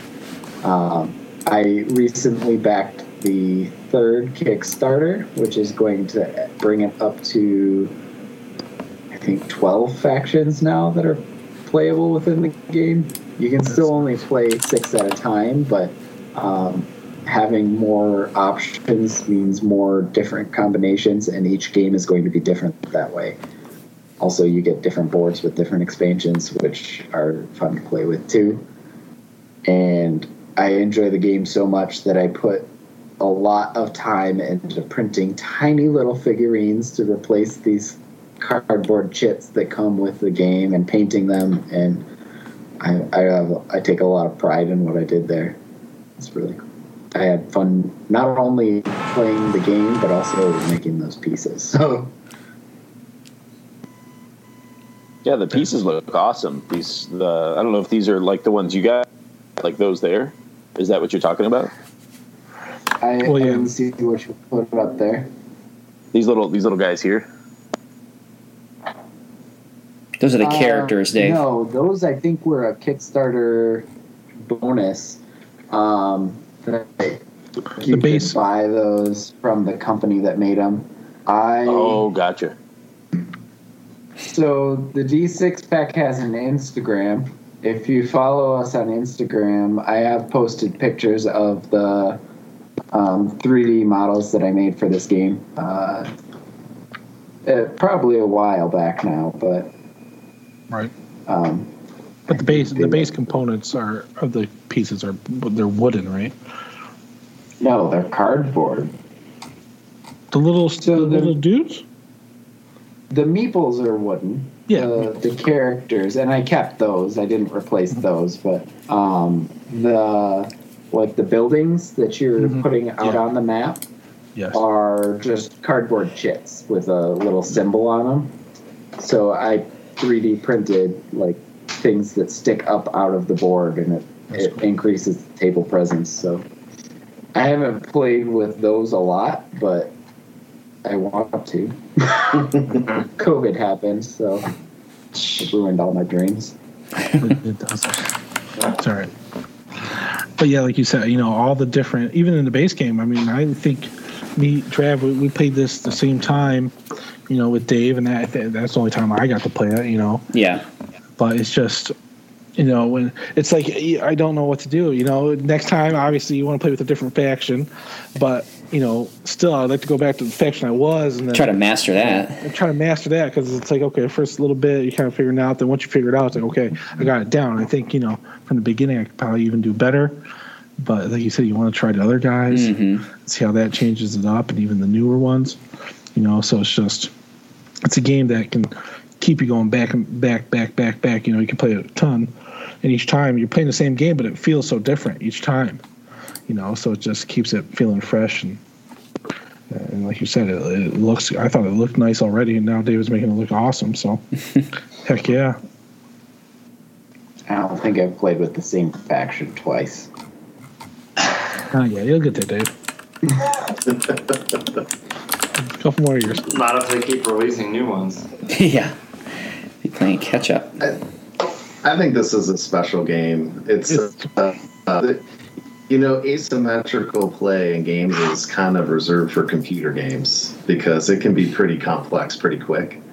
And to have them implemented on a board game and make it as fun and balanced and enjoyable as it is, and balanced, and balanced, it's definitely a special special game, and it's top fun too. All right, has everybody gone over their number threes? I think I'm last. Okay, so go for it, Sean. On the opposite end of the spectrum, I feel like the modern penultimate party game is Cards Against Humanity. Yep. And its equivalents or imitators. I mean, you can just print out the cards at home if you feel like it. But Crabs Adjust Humidity or whatever. But just obviously inspired by Apples to Apples, where you have one person who's the judge and they have a card that they pick, and then everybody has their selection of cards that they get to select. And you have to kind of take the judge's perspective in mind and say, what kind of things do they pick? Do they pick things that make sense, or do they pick things that are just stupid, hilarious, and don't even necessarily make sense? And you got to make sure you save your good cards for the right judge sometimes, or are you going for maximum hilarity? Or there's occasionally some auto win cards. We haven't played it recently at all. Of course, COVID gets in the way, and to some degree, I feel like you can grow out of it a little bit, but still fond memories with friends. Usually drinking. Yeah, it's an easy game to drink too. Just all the fun variations and expansions. They usually, add an expansion very often, I think, keeping up with current events and memes and such. And also, I got like a Mass Effect Special Edition, which was pretty fun. That's cool. And not a large number of cards in that one. What was the other thing I was thinking of? Oh, the other fun thing about the company is they do these hilarious sales or like Black Friday events where you pay them $1 and they dig a hole or whatever, and I'm dead serious. All they did was dig an empty hole one year for Black Friday, and they had they did one thing where they'd give you a different package, like 12 Days of Christmas kind of thing one year, and they'd give you random different things. Sometimes it was cards, sometimes it was just like nonsense. I think one year they sent people literal poop or something instead of coal. Wow. I don't know. They're just the company's kind of funny, so I get a kick out of that as well. So yeah, that's Cards Against Humanity or its other imitators. Yeah, I remember when that first kind of hit the mainstream. It got played a lot because it's one of those games you can play with a ton of people. It doesn't matter how many you have, and just the absurdity of pulling those new cards that you've never seen before and thinking, "Wow, I can't believe this is written on here," was the thing that was so fun, right? But I agree, Sean. After a while, I mean, yeah, they keep releasing expansions and new stuff, but you kind of are like, okay, wow, okay, I see that coming. Where it is before you didn't think that, but yeah. So this one's a little bit of a nostalgia one as opposed to something I look forward to playing in the future. For sure. Yeah. My favorite is enjoyed playing this one a lot more before I met Joe, actually.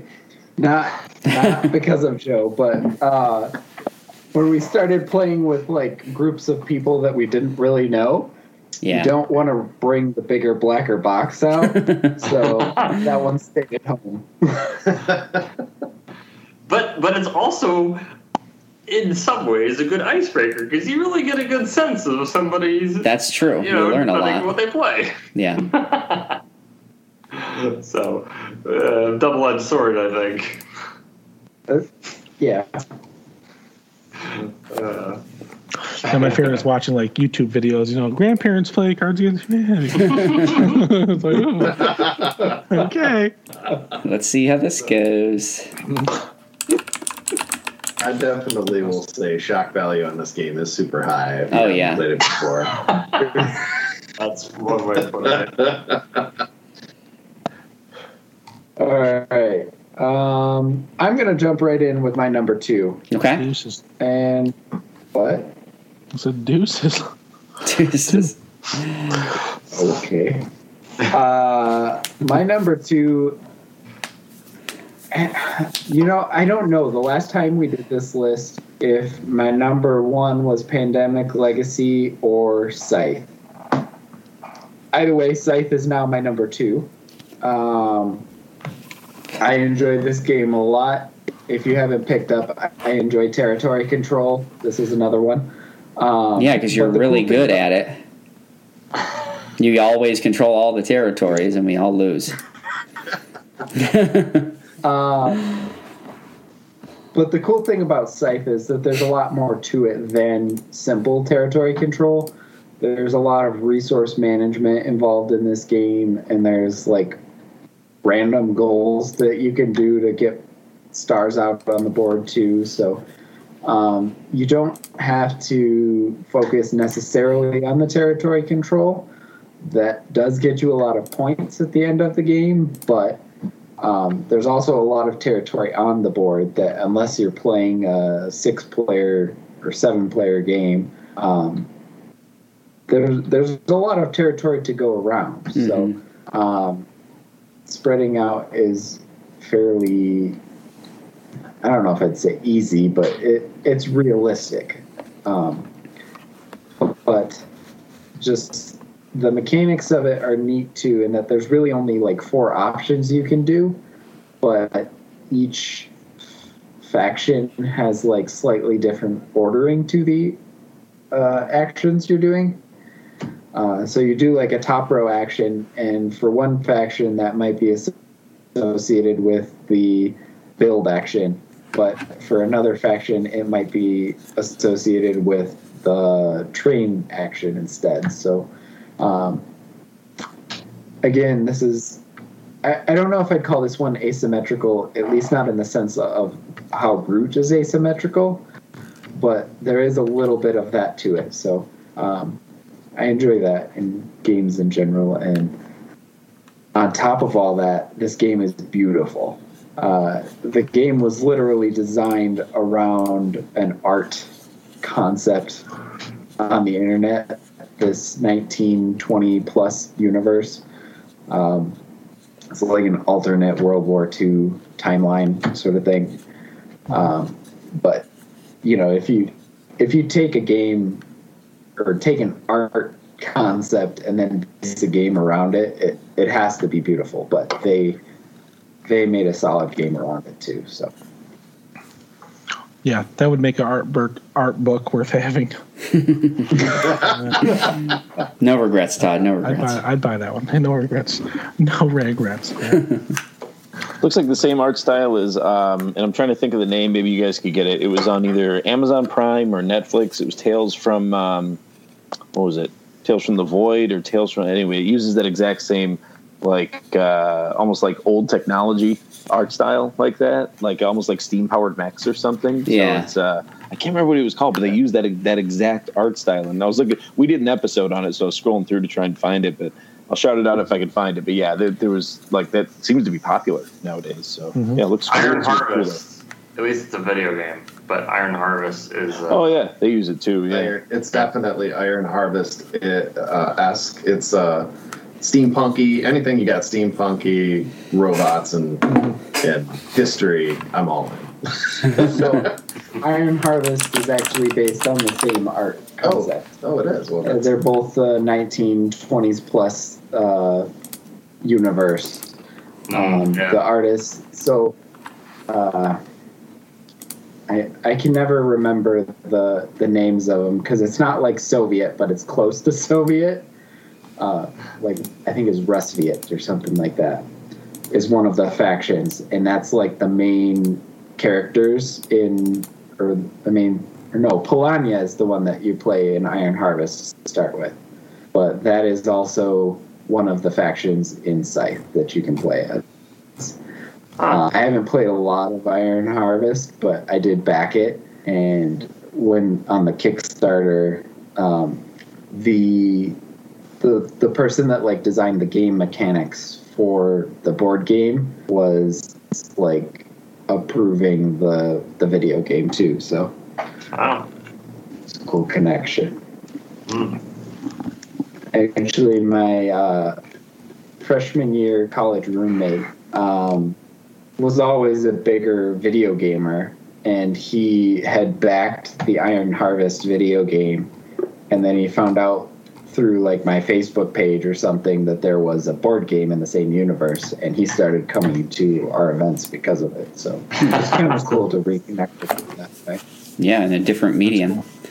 Oh yeah, it's called Tales from the Loop. If you want to see that TV show, Tales from the Loop uses a lot of that sort of industrial technology married with like I don't know, sort of a post World War II vibe. Looks really interesting. And where is it available? It's on Netflix. Tales from the Loop. Okay, I'm intrigued. Yeah, we did a review on it a long time ago. I couldn't even tell you what episode. It was so long ago. But yeah, we did a review on the season that there was. It's an anthology series, so the episodes sort of loosely tie together, same themes. But yeah, it uses that art style if you want to see more of it. So that's cool. Yeah. Okay. It does look similar. Interesting. That's cool. That's sweet. Produce. All right. So that's my number 2. Joe, where do I want to go with you? So my number 2 is Architects of the West Kingdom, Garp Hill Games. I like this it's a worker placement game, but it has a lot of cool mechanics that are included into it that just really call it out for me. I think it's a light worker placement game, like Champions of Midgard, or what's the other one? The Waterdeep, Lords of Waterdeep. If you've ever played that, it's just like an entry level one. But what's really nice about it is it incorporates some engine building mechanics, slight. Incorporates some drafting mechanics, like if you've ever played card drafting games like Dominion. It incorporates some take that mechanics where you can actually stick it to your neighbor, and I feel like that's a mechanic that's often missing from worker placement games. And so altogether, it's just a fun. It's very simple to get into, but then it's got a nice little balanced strategy around how you mix those mechanics together to gain your victory points.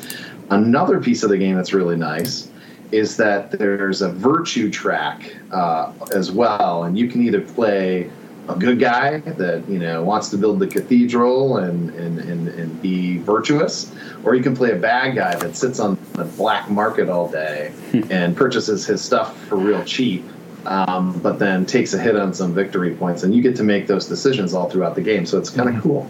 And the drafting card mechanic can boost either gameplay, so you can feasibly play a bad guy and get the bonuses for that, and then have some supported cards that will help you out with that strategy. So I love the game, and the artwork is a little funky, but it's kind of fun.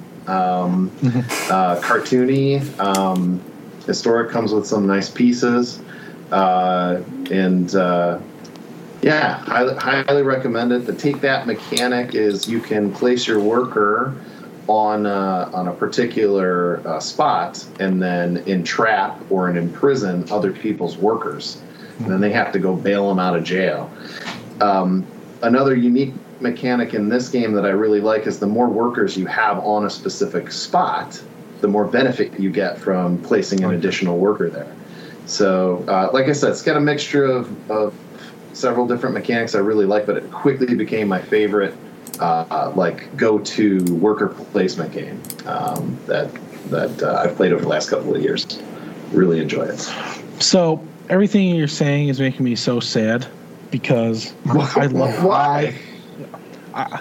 I love this game. Okay, and what sucks is the only time I got to play it, and I played with David and Travis and Adrian, was on Tabletopia. And I tell you what, doing that probably added an extra hour and a half to the game from everything you're saying, how simple, fast, and easy it was. And it just wasn't those things. But I still enjoyed it so much. It was just I just liked that game so much. And I was just like, I want to play it. So I want to play it, in person. Yeah. With people who know how to play it and everything. It just sounds something wrong, though. I think stuff was messing up, and help be able to reset a couple times, and because I think there was a mechanic. Ever had people go to jail?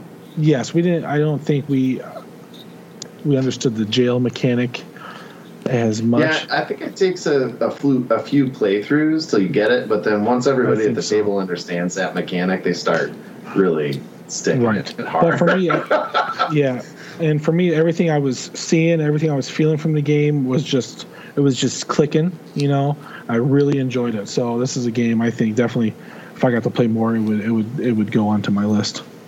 I really liked it. Yeah, I love this one, and then the next one that they came out with. Well, I mean, I guess this particular company also does what is it, Raiders of the North Sea or something? Is that what it's called? Yeah, I think that was the first one they did. So I think that was their first iteration. I've never played those, by the way. There's 3 different ones of those. I've never played them. I've heard great things about them. The next worker placement game in the same theme genre of this game is called Paladins of the North or the East Kingdom or whatever it is. But it is much more heavy than this game ever was, and I enjoyed the hell out of that one too. I just like this one because I can get it to the table a lot more often than the other. Yeah. That's cool. Anyway. The one thing I'll say about this is I like the art style on it. I was just like so on the game, but I think the art's cool. Travis, you played it. Right. You remember, right? You loved it. Now, after looking at the pictures, I do. Yeah, we played that. Like I said, we played it on the app, and it was just on the website. The thing for me, and I don't remember many, Joe, and I think that the problem that I also run into is seeing these guys so, I mean, as rarely as I do, we play all these new things, and I'm like, I need to play them more than once before I can actually get the hang of any of them. So it's just this mind-boggling experience. But, right. Yeah. No, Joe, I think love it was making Travis do these lists because I never know what he's going to remember and what he's not. So I do remember this one. I do. Yeah, I think it was, Joe, it was literally like 2.5 hours on Tabletopia, and it was too much. It was too much. Yeah, my experience with Tabletopia has not been that great either. I think it does add a lot of time to the gameplay, and I feel like it's hit or miss on whether the games are represented well or not. So the one thing I found with Tabletopia is it's good as long as you don't have to do anything with cards. Cards are tough. Yeah. Okay. Because for some reason it glitches out anytime you try to interact with the cards. Mm-hmm. Well, we played a game with Sean one time, and for the first 20, 25 minutes, he was like just going with it. He didn't know what was. I mean, all he could see was a blank piece of wood, and he's like, "Wow, these pieces are moving around. I don't really know where I'm supposed to go or what's happening." But he didn't say anything for a while, and he's like, "Wait a minute, guys, this doesn't seem right because I don't see anything." And we had to restart the whole game, but that was just... Was it me refreshing, or did we have to really restart? I don't think he had to restart. I think he did something. I had to refresh, and that was Is that what it was? And then hey, look, there's the board. Yeah. So. And the three of us are like talking about, we're coming up to the loop, and Sean's like, what are you talking about? He's looking at the grain in the wood. He's looking at the grain in the wood. Like, this kind of looks like a fish, some figure eight. I guess we're just. Do you measure like this? Halfway through the game, he's like, "How do you know when this ends?" Like when it gets to the finish line. Good times. Good stuff. Well, I'll jump in with my number 2 because I actually think it might have been that game that we were playing on Tabletopia. But my number 2 is Downforce by Restoration Games. Great game. I love cars, racing, all that stuff. It's very accessible. Basically, you have a bidding round where you choose the colors, the cars, that you're going to be as your, the ones that you're moving around the racetrack at the very beginning. And, you kind of want to find a good balance between getting some cars and not spending a ton of money, right? And those cars come with a power-up that, kind of helps you throughout the game. And at the end, your goal is to not only ideally have your cars finish in the top positions, but also along the way, you bet at certain increments on who you think is going to win based on where they're at on the board at that time on the racetrack. And so I think it does a good job of not making people feel, well, I'm in the back. There's no way I'm going to win, so why even try? Because you still have that betting element throughout that can definitely help you earn money by the end. And it plays... You can get through it within an hour, no problem, usually. Easily. And, yeah, it's fun. And you get different maps and stuff, just different boards and things that you can purchase. And you can even get different cool cars, like Mario Kart vehicles if you want. And you can play with those instead of the cars that come with it. So you can kind of theme it the way you want to. But I've really enjoyed that game. It's one of my favorites. So this was my number 3. Board.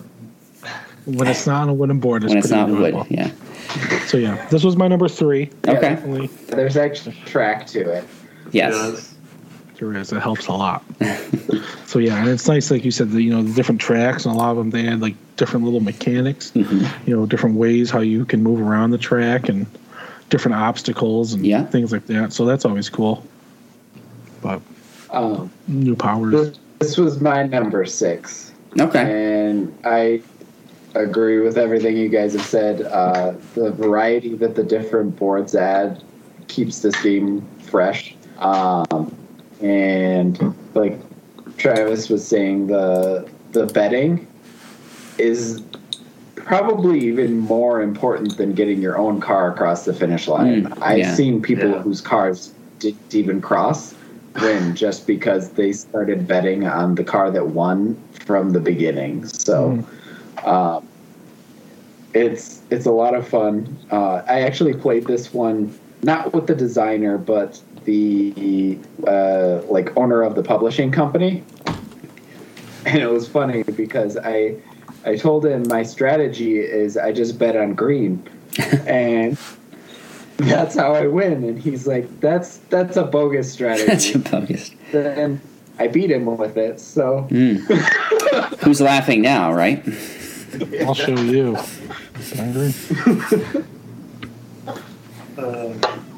Sorry if you're listening, Justin. I'm all right. All right. So my number 2, I'll go. For it. Do it. Another party game, a little more brains required for this one, but definitely had a lot of good times. Also, a very unique experience with Travis. Codenames. And if you're not familiar with it, you have, I think it's like 25 cards that you put out in completely random order and all different words on them. And then you have 2 teams. Each team gets a reader, and the 2 readers know what the map is on the board to say, these are my cards, these are their cards, these are the neutral cards, and this is the pick it and you die card. Yeah. And so the objective is that you say, the reader says one word to try and get their team to guess only their team's words, and hopefully not the neutral, and definitely not the you die black card. Yeah. And the more words you can associate with a single clue, the better. Hence the code names aspect.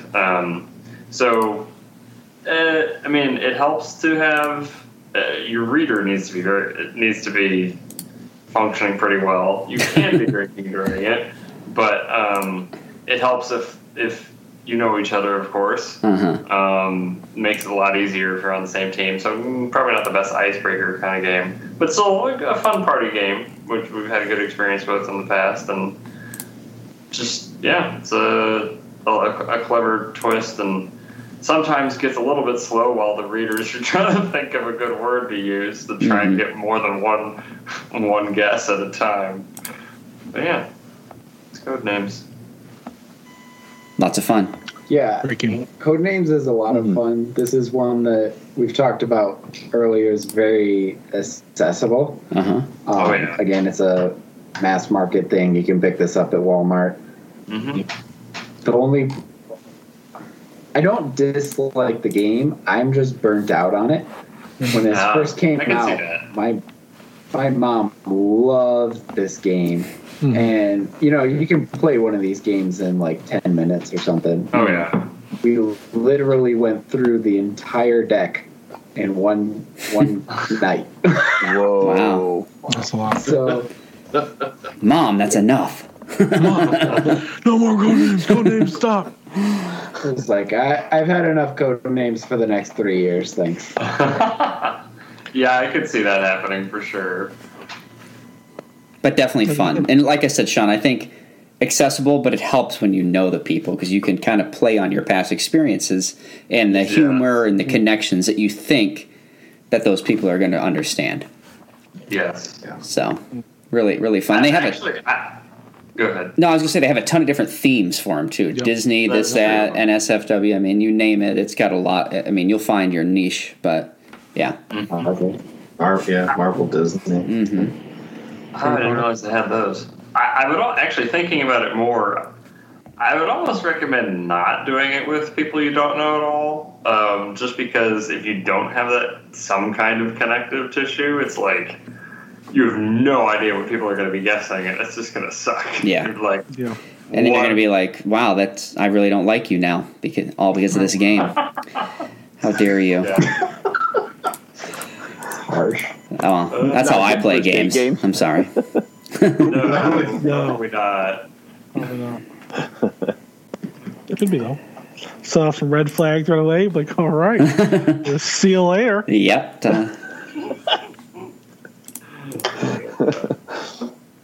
No, it's All right. automobile and pear. Yeah, Why what are don't you get thinking? that? Yeah, it's a great game. I love it.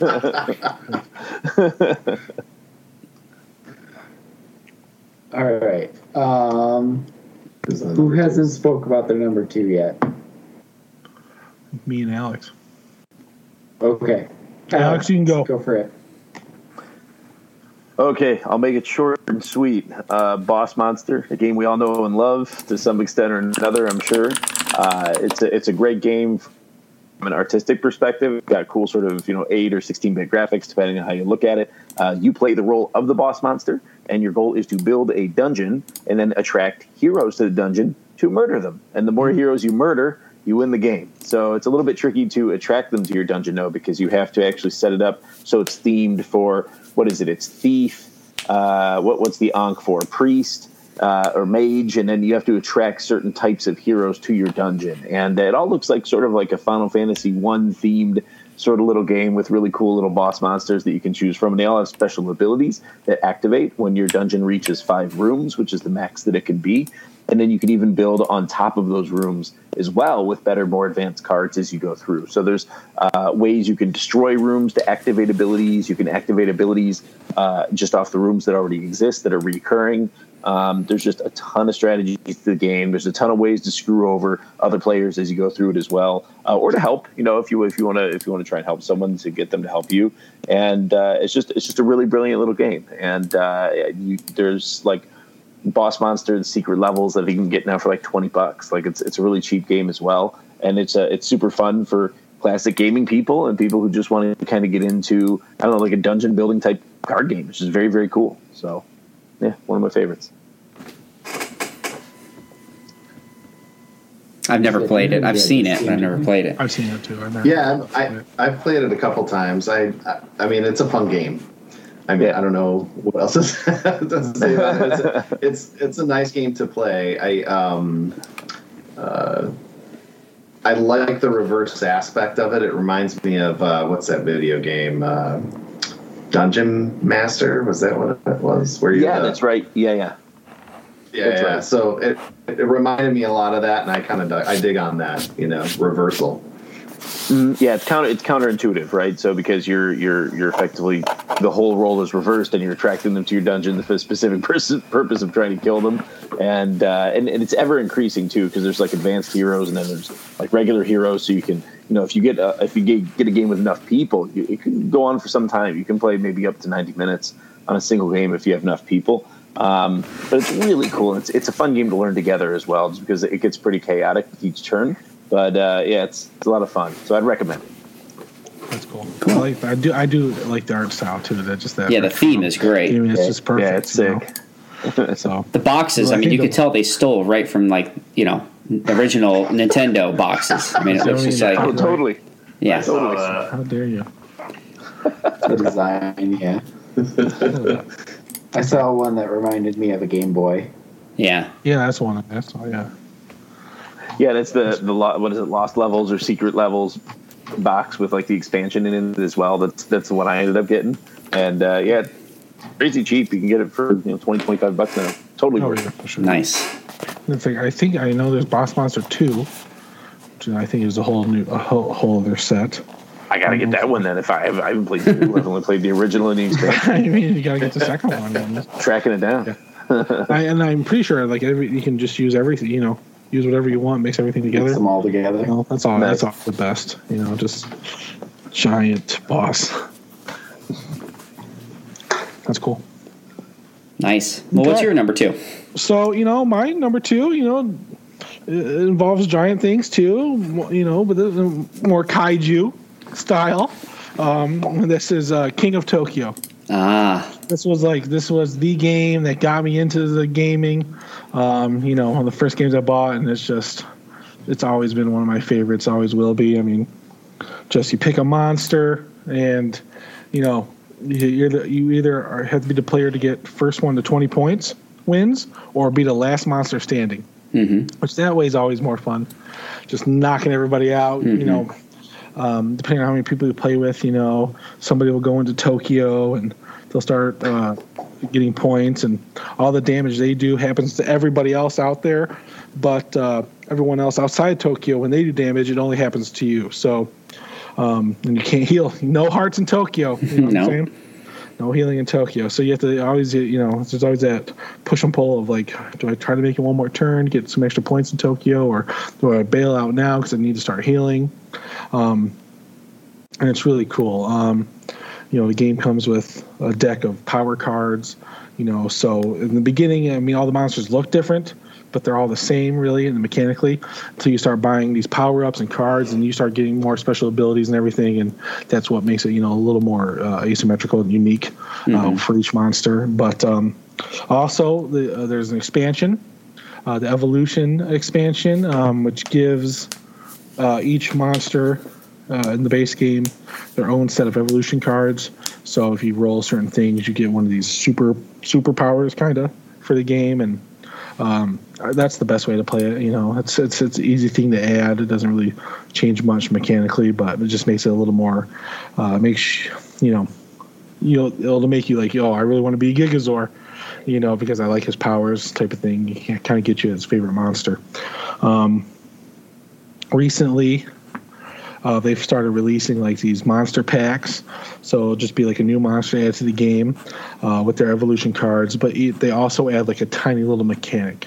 A lot of times it's like another die you can roll, like the Anubis character pack adds like a little pyramid die and some some cards, and you roll that each turn, and depending on what that is, you like flip another card that makes the power for everybody or an event for everybody that happens. So it's just cool. They're just adding little things here and there, and you can just tweak it and do a little more. They just did like a new style of the game, King of Tokyo Dark, I think. So just with a different art style, I think it's really the same exact game, just a kind of a darker, a little more menacing art style. There is a little bit of a difference to it. Okay, so yes, there's a little bit. Like an extra track. Yeah, this game's been out for I think a decade or so right now. So yeah, I've loved it. The kids, I like bringing out with the kids. They just like playing with the monsters and everything. Yeah, that's fun. Roll some dice. I'm like, what is? I'm just simple math. Simple math. Come on, kids. Add up to 20. This is my number 4. And yeah, I agree for all the reasons you've said, Todd. It's simple. You can even bring it out. It's a great gateway game too for people who haven't played, games that involve a little bit more strategy. So yeah, it's fun to look at, and you can get. I remember we've collected like special characters you could only get at certain conferences by visiting the booth and stuff like that. So that's always fun. So yeah, King of Tokyo is great. Yeah, just easy. I like this one because it's an easy sell. Like you can, like most people grew up playing Yahtzee at some point during their childhood. So if you're like, yeah, this is Yahtzee with monsters, and then there's these power-up cards, which we'll get to that in a minute. Mm-hmm. But it's easier to suck people into it that way. But it's also, like kids can play it. It's easy to teach. There's not a lot of crazy rules that people don't necessarily understand if they're new to gaming. So yeah, this is a gateway level. It's good for a lot of things. Yeah, at the same. This is one of my kids' favorite games since the first time they played it a few years back. They still love playing it. Mm-hmm. It'll come out to our family table all the time. For sure. Awesome. All right. I think that's going to wrap up our number 2s and move on to our number 1s for the night. Anybody want to? I won't let Todd go. Let me go. He had so many on his list he had to give up. Yeah, he couldn't talk. I mean, there's one left that no one's talked about yet. So a couple left that no one's talked about yet. So I'm going to talk about those here in a second too. So, okay. So my number one, Alex, you've been talking about these little dungeon, style games. My number one is definitely one of those. And we're like Munchkin and the Here to Slay. It's really like card driven and the different cards. Well, my game's called Arcadia Quest. And this is a full-on big board, interchangeable pieces to make different shaped dungeons and different rooms and everything. And comes with a bunch of little miniature characters, knights, goblins, archers, all that different stuff. And it's a really cool game because, it's not really a co-op. It's kind of like you pick a team of 3 heroes. All right, and every other player picks a team of 3 heroes, and you have to go through, each level, and you set up these scenarios and levels, different treasure tokens here, different monsters over here, and everything. You have to go through and hit certain objectives, and always some of the objectives are to knock out a player from the opposing teams, and then knock out this character on the board, go into this room, find this spot, find this item, type of thing. So it's really cool. There's stuff you can do in the game. Like I said, against the game, but you also have to, fight against everybody else too. So it's really cool. And in between each level, depending on what things you accomplish during the level, you'll get gold, and then you can buy power-ups and spells in between each level. And the whole campaign goes over, I think, 6 levels. And you can kind of pick and choose how you want to go on this track up until like the main final boss and this like castle type of thing.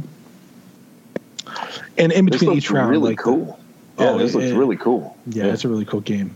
But like in between each round, like I said, the different weapons and spells you get always seem so much stronger than the last ones. So it's like you're constantly getting stronger and stronger and stronger. It's like, okay, each character can only have 4 things. So it's like, oh, we gotta get rid of that now and switch out this. And it's like, there's 4 players in the game. But during the level, it'll say, okay, the first 2 players that make it to this room will get this special item moving forward, So it's like a race to certain stuff like that too. And it's just really fun. It's just super fun. They have a ton, like I said, the game, I think the base game comes with like 8 or 10 characters. And they have a ton of expansions with other characters. There's campaign expansions with like more boards, different levels. There's like a full-on Arcadia Quest Inferno, which is like a full another campaign box with more characters, and brought in like some angels, which are NPC characters that people could take turns controlling and do super powerful things. There's like big dragon miniatures you can get for certain things. So I can tell this would be a game where I'd be very tempted to just keep buying pack after pack after pack after pack. Yeah, it's been hard. Some cool collectibles in it. Yeah. They had like an offshoot game called Dungeons of Masmora, and I kickstarted that strictly because it came with like 20 characters. I could just use over in this game. It was pretty cool. So, and Isn't recently, that the one that build up your kitchen table, Todd? Oh yeah, this is a big one. I mean, you got to have a big table for this one for sure. Because I meant just the boxes that it came in. Oh yeah, oh yeah, definitely. There's a lot of stuff in this game, and it's cram packed in there, little chits and health and everything. There's definitely upgrades you can get for it, so it's not just cardboard pieces. You get little plastic pieces and everything, and different colored dice for different characters and stuff. And it's a big game, and I've been able to play with the same people, and we're like halfway through a campaign, and it's like, okay, what do we want to do next? What other people we want to do next time? So you're already looking ahead like a D&D, It's like, okay, this campaign's almost over. Okay, thinking about your next character and everything and how different it'll be. So that's really cool. And so it's just recently, I think the past year or two. So this is Arcadia Quest, and it's medieval fantasy theme. Well, they recently came out with Starcadia Quest, which is basically the same game, but in a futuristic sci-fi theme to it. So it's kind of right now they kind of got, you can kind of pick what you want, what kind of theming you want. I'm pretty sure there might be a little bit of differences between the two, but not much. A laser beam shooting around might do different things than the arrows. Who knows? But I'm in it with the Arcadia and the medieval stuff, so Yeah, this is currently my numero uno. Nice.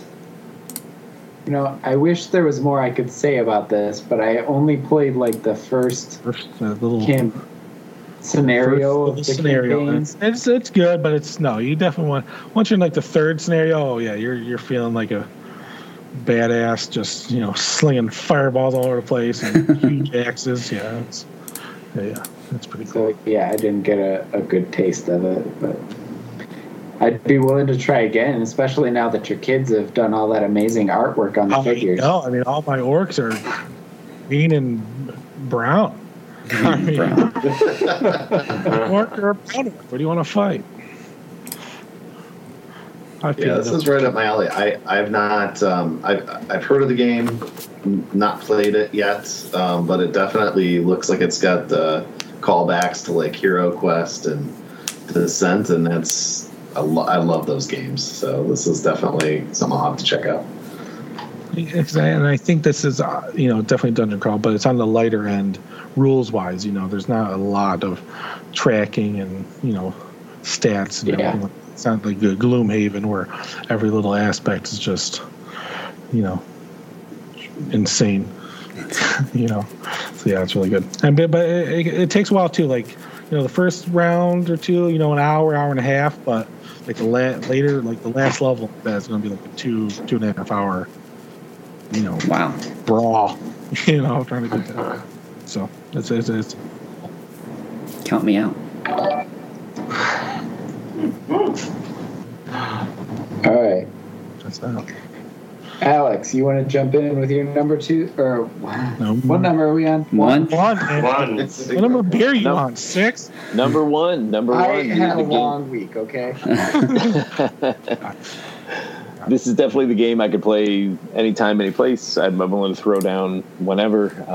And certainly there's enough to it in terms of different decks that you can get to make it basically freaking near infinite. And that is Smash Up. I think Smash Up is about the smartest effing game I've ever seen. Like it's so tight and it's so well balanced considering how much there is and how often new packs come out. I'm utterly astounded by it every time I play it. Just the amount of depth that's in there. I definitely cut my teeth playing things like Magic the Gathering and Pokemon cards and things like that. And it takes all of the best elements of all these card games that are out there and just piles them all into one game. So basically the goal of the game is you choose two decks from a series of, I think the basic game comes with 12 or 14 or something like that. And then you can expand on that up to, they must be up into the 40s at this point in terms of how many different factions there are that you can put in there. But you choose 2 decks. So say you choose like robots and, like cybernetic apes or something like that, right? And then you mix those 2 decks together and that becomes your deck. You have minion cards, which are basically like, they have a certain level of attack to them. And then you also have action cards, right? That they can commit an action during your turn. And the point is to take over bases that are their own cards that are on the table in front of you and between the other players. And whoever takes over the base and has the most points on it, when that base blows up, because its HP is basically taken up, then that person gets victory points. All the players, the top 3 players in each card will get victory points for that card. There's just an unbelievable amount of strategy built into it. There's special actions that you can do. There's abilities. There's abilities built into the actual areas, the locations that you're trying to blow up as well. I can't say enough about it. There's certainly too much in it to really explain it well here, but quite frankly, I think it's one of the best tabletop / card games I've ever played in my life. Like it's stupid good. Like I'm still astounded that somebody actually managed to come up with this and make it as well balanced as it is. More seasoned players, maybe if you're used to playing card games and you're an aggro player, well, guess what? There's very easy to build aggro decks in this. If you're a control player, guess what? It's easy to build a control deck in there as well. There's so many different ways to play, and I just absolutely love it. In fact, at this point, I really wouldn't go back to playing something like Magic the Gathering because there's just so much you have to consider when you're building out a new deck, and it's a lot more money you have to spend to do that, to keep it current. But with Smash Up, man, like you can really sit down, you can learn the game in about an hour, and then you can play it forever, honestly. And it's just endless fun. So I highly recommend it. It's like, boom, you like pirates? You like ninjas? Boom. Now you're a pirate. Boom. Pirate ninja. Yeah. Pirate Ninja. You like Yeah, Disney princesses? Boom. Here's princesses, and they're one of the most badass factions. So, yeah, honestly, dude, it's so good. And it has a Munchkin expansion. I mentioned that earlier. There's a Munchkin expansion. There's a cool Cthulhu expansion. Different ways you play the game with those expansions as well. And it's just everything's just it's so layered, and it just keeps getting better and better. So yeah, man, what a freaking game! Love that game. Yeah, I have this game as well, and the last expansion I got was like the Big in Japan expansion. So it was there was like a Pokemon. There was like a Pokemon one. There was like a Power Ranger one. I haven't even seen this one. You're blowing my mind right now. Kaiju one. And there was like a Sailor Moon one. And the coolest thing is they all have like this, not only like the cards they add to the game, but each of these little packs, all these expansions, they add like new mechanics, a slight new mechanic. And this one, what it added was these giant cards. And each of these factions, somehow you can unlock this giant card you get to put out there. And it's like the Kaiju ones, it's like Godzilla. The Power Ranger ones, the Megazords and stuff. And they as soon as you get these cards out, it's just like you just take over. And it's so cool. So. That's sick. I gotta get that. I gotta get that then. I have to play that. What you just said, I have to play it. I know. It's a pretty good one. It's a pretty good one. That's amazing. But there's so many. Like I have just so many actions, so many combinations. Like like we were talking about Root earlier. There's just so much. Each time you play it, it's just something different. And like, this would be my desert island game for sure. Like 100%. Yeah. That Big in Japan expansion was actually a while ago. They started doing like you can vote on the factions ones after that. So they got like Cowboys and Sharknado was one pack. It's like random things that you don't really expect to go together, but that's the fun of the entire game. So, I will say that I think there's a sweet spot in this game that with 4 players it can go a little long, and with 2 players it doesn't feel. It doesn't feel. It feels challenging enough. It doesn't feel. Like you interact enough. So I think 3 players is like the sweet spot for this game. There's like enough of the locations that you're going for, but not so many that it's like you can do whatever you want. But yeah, and I do enjoy this game. Yeah, and I was going to say too, Dave, that's like the one downfall of this game because it's happened to me. Most of the times I play it, it is with 4 people. It's like my normal game group, and I've had it multiple times where it's like my turn. I put down 1 card in like a second, and then it's 20 minutes until it's my turn again.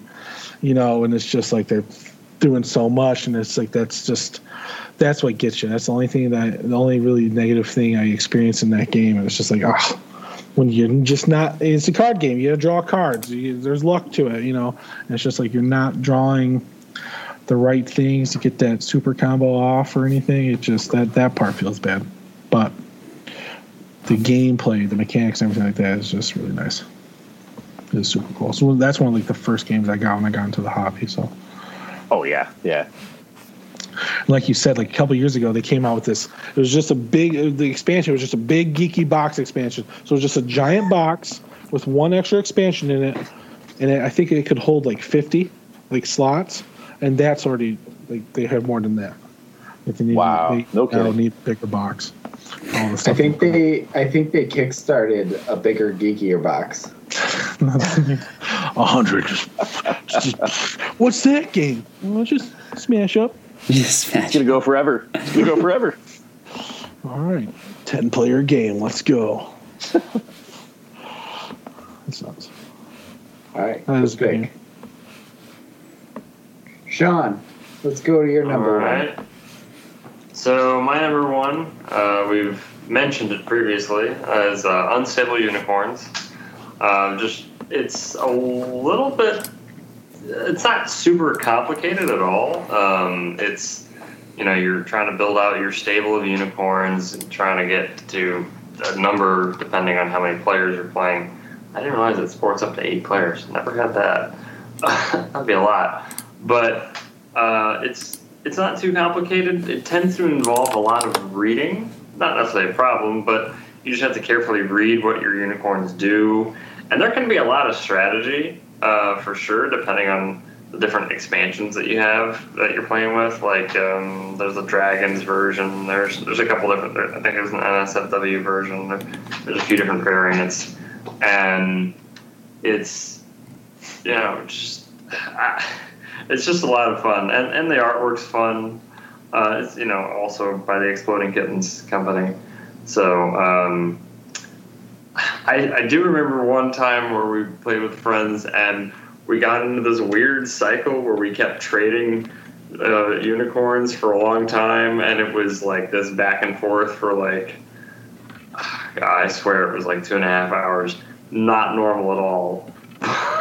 But we just kept going. So, that's not normally how the game plays out. But, just fun artwork and easy to kind of, as long as you're reading the cards, easy to understand, and deck building, and allows some chatter, of course, and some strategy, which is nice. Being able, like, planning out your moves, and then, oh crap, this person sabotaged me because they stole my unicorn or whatever. So yeah, that's my number one. Yeah, my wife also loves this one. I mean, I don't know, Sean, have we played it with you? I don't think we have. No, Mostly played it with Justin and Whitney. Yeah, maybe. I know, yeah, she's got a bunch of them. It was a fun game. I haven't played it. I haven't played it. What? I want to. There you go. I can bring it up. That is... Wow, all right. I'm surprised. Bring it up. Yeah, it's fun. I can't say that it's good. I can't say that it's bad. I just haven't played it. Huh. It's ridiculous. But I love that company's sure. artwork. I do love the artwork. Yeah. All their games. It's just perfect cartoon. Should I do my one? Go for it, Travis. All right. Well, Todd and Sean Todd and Dave might have a better answer to this, or sense of the answer I'm looking for here. But what's the type of game I haven't talked about? I don't know, party game? No, I've talked about those. Yeah. Dave, you love these, like tumbling dice. Action. Oh, dexterity. Haven't brought a dexterity game to the list. I love everything dexterity. And I was, again, at Origins like 3 years ago, I think, when this was being rebooted. And I had to have literally everything they had at Origins. This game by Restoration Games is called Fireball Island: The Curse of Volcar. Okay, and if you're familiar with the older, original version, it's an island. Okay, that kind of has marbles that get dropped in by this volcano, Volcar. And you have these explorers who are trying to collect treasures and ultimately get to Volcar so they can take the ultimate shrine or whatever it is, right? So you've got these little people that you're moving around. You've got cards that have abilities that you can use. There's really cool expansions like a pirate ship thing. There's a spider infestation type thing. So you can buy all these separate, but what I really love about it is it's got excellent table presence. You're definitely going to need some space to kind of set it up. There's some dexterity with sometimes, again, flicking these spiders or pushing marbles over to try to get them to roll down this maze of paths and take out your competitors before they get to that treasure that you want. Again, dexterity, area movement, you're kind of pushing your luck at times by trying to take paths to get to the certain treasures you need to complete a quest. But really cool. You can get people of all ages, kids involved too. It's pretty easy to pick up. And I think it's really got a place in my heart because when I saw this game, I immediately thought of the show back on Nickelodeon in the 90s, Legends of the Hidden Temple. Love that show.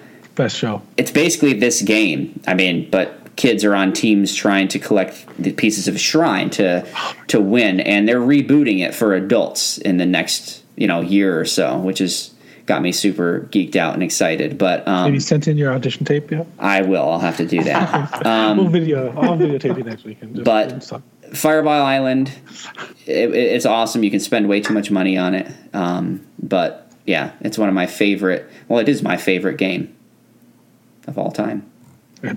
One of. I don't know if I'd say it's too much money. You do get a lot for what you're paying for it. So You get a lot. It felt like a Huge lot box. when I was buying everything at once, Dave. Let's just put it that way. It did. Yeah. It did. You got a huge box you can't put anywhere. It doesn't fit on no shelf. True. This True. monstrosity. So I've transplanted mine into a nice wooden box that's made by Broken Token, Nice. and it's beautiful. But Yeah. this is actually, when I was talking about beating the publisher for Downforce, I actually originally stopped because he was breaking this game out, and it was on Kickstarter at the time, so I'm like, is that Fireball Island? And he's like, yeah, it is. You want to play? So Yeah. I was very much on the fence before that, and then as soon as I played it, I'm like, this is like, take that and dexterity combined into one thing. Like, Adrian's gonna love this game. I gotta get it. So I said it was on Kickstarter, but I should say it had just finished Kickstarter. But we were able to go back and like late pledge for it, so we still ended up with one of the early copies. Nice. And because I stopped, so the prototype production of this, they carried around in this like big rolling suitcase, and anyone who demoed it could sign the suitcase. Oh.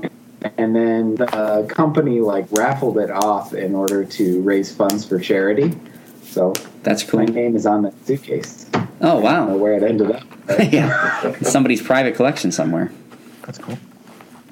yeah. That is a fun game. This was my number 4. Okay. I've only played it once with Travis, and I can't for the life of me remember what's the old game with dominoes from probably 90s. It was not so much a board game. It was more closer to a toy than a board game, but it's a little bit like Domino Rally. I don't know if you guys know what that is. I was trying to look it up. I don't think so. Yeah, the dominoes on the tracks, and you'd like flip them up. Yeah, But I it was remember like those. Indiana Jones style kind of thing. Huh. Like Raiders of the Lost Ark, I know what you're Domino talking Rally. So it reminded me a lot of that in some ways. I still remember the little vehicle that would place the dominoes. I got to play this. This game board looks incredible, man. It's Man. It's great. It's fun. Yes, It's it is fun for all ages. definitely. So Yeah, I think the thing that I like the most about this game is the way that they added the extra mechanics. Like, the game back when you played it when you were a kid, so simple. Mm-hmm. And then I was worried, like, what am I going to like this game? Or Yeah. am I just buying it because I remember it? Yeah. And then when I played it, I was blown away. Like, there's so many different things that they add to make it fun for adults. Yep. So, It's not just a random kind of luck of the roll, anymore. There's some strategy there for sure. I just love the tigers just Yeah. flicking across. Yeah. Tiger attack. That's a good All game. right. Joe. okay. Yeah, I can do mine. So, my number 1 is number 1 for a weird reason, but we run our group, and one of the most important pieces of our group is to make everybody feel comfortable and have fun, even if they don't know or have ever played any kind of board game, period. And so social games like Secret Hitler and Werewolf they can be popular with people who haven't played board games before. This particular one is just an all-time favorite because you could have like 50 people playing it all at the same time, if you really wanted it to.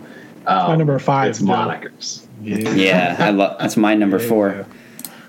Monikers is just every time I play this game, there's just all like the best explanation I can say is by the end of the game, people who haven't met each other have inside jokes with each other. Yeah. And that's what makes this game what it is. Yeah. Basically, you have cards, standard trivia cards, but it's like a combination of like Taboo and isn't it Taboo? I can't remember. Yeah, it's Taboo. Charades, and then I forget what the third phase is, but basically you have 3 phases. One, you can read off the whole card. You're asking your team to kind of guess what the title of the card is. And then you have one word to do it with one word, and then the next is charades. And I think what makes the game so much fun is that you're playing with the same cards over and over again, and that's just it's a unique thing, because by the end of the game, everybody is recalling what happened in the first 2 phases, and so everybody's into the game, whereas some of these other games you're playing with new cards that you pick up all the time, and it's only for the people that understand what the card is.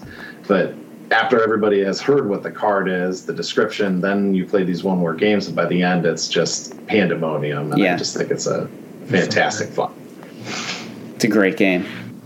Yeah, great game. I just broke this game out a couple days ago, earlier this week, with some of my wife's family members. My wife loves this. I'd have one game on my list of games I can play with my wife, and this is it. This is 1 through 6. This is the only game. She loves this game, so that gives it high praise for me as well. And we broke it out with some of her family members for the first time, and they were a little standoffish at first, but after the first round, they're like, "Let's go again." Yeah, it's just the way it works. And we tell them, you'll see as things go on, you'll get it. You don't have to explain anything. You'll get it. And then it's just like, Wait, you're acting out these characters? So it's like it can be characters, it can be events, it can be many different things, But like you said, the first round's like taboo. So you just say stuff to get them to guess the clue. Oh, okay. Yeah. And then the second round with the same exact cards, you shuffle up the same exact deck for the second round, and you only can only give a 1-word clue for these people. So let's say the first card is Charizard. Okay, it's a big Pokemon, breathes fire, and everything like that. Big wings. Someone gets Charizard. Next round, I just say Pokemon. Try to guess Charizard. And the third round, charades.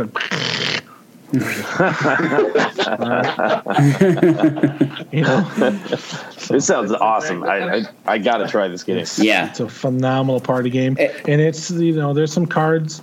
Like, we played with some kids the other day. I just took out there's some dirty cards. There's some not safe for work cards and some things, I don't want to act out deep throat in front of my, mother-in-law by any stretch of the word. Do I want to try that? So I'll, just remove some of those cards from the deck, so. And then you're just good to go. It's in there for those of you that are looking for the Cards Against Humanity shock value. Yeah, a little bit of that. And there is for that first round, there's a description of what the thing or the person is that you're trying to describe. So that helps a lot too. So you could literally read right off of that description if you needed to. But it's just So in setting up the game, look at some images. It looks pretty good. Yeah, that's pretty great. In setting up the game, you give each person 10 cards, and they pick 5 of those that they want to put into that deck of common cards. So you're literally like helping to create the game that you want to play. Yeah. So that's awesome. I forgot about that. And that is a huge impact, because automatically every single person has skin in the game. They know something before it even. But then you get that one weird person who throws all this random stuff that no one knows what it is, and then you pull that card up and you're like, why'd they put I'm just going to read this word for word off the card because I got no idea what it is. Yeah. And then sometimes you get that jackass who puts the card Alex Trebek with a mustache and Alex Trebek without a mustache. I mean, good luck getting somebody to say that, right? Game changer right there. I mean, he lost the sauce, man. He lost the sauce when he gave up the mustache. That was the problem. So, great game. In that party style game, one of the best. Charades are just pointing at people that screwed up cards in the previous. What they said. We had the other day, one of the cards was Ginger, and they just pointed at me. I was like, glad I can help. My team. Yeah, this one didn't make my top 6, but if we had like expanded this to 10, it would have. Yeah. So it's definitely a good game. Great game. All right, I think I'm the last one up. My number 6. Dave, number 1. Todd is the only other person I think who has played this game yet, but I know Joe wants to. Joe. And As soon as this is done, so I'll just say Dwellings of Eldervale. Get that out of the way. Last weekend, I went downstate and met Joe for a game day, and we were gonna play it. Joe's like, "Can we play it?" I'm like, "Yeah, we can play it." And then no one else wanted to play it. So why would no one? Yeah, the box open and everything. We were so close. So close, Joe. Oh no.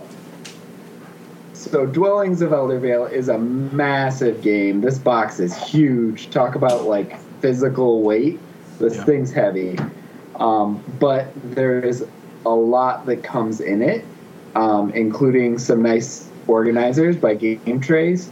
But there's a lot of plastic miniatures in this that are awesome looking. I got like the fully tricked out version, so it comes with like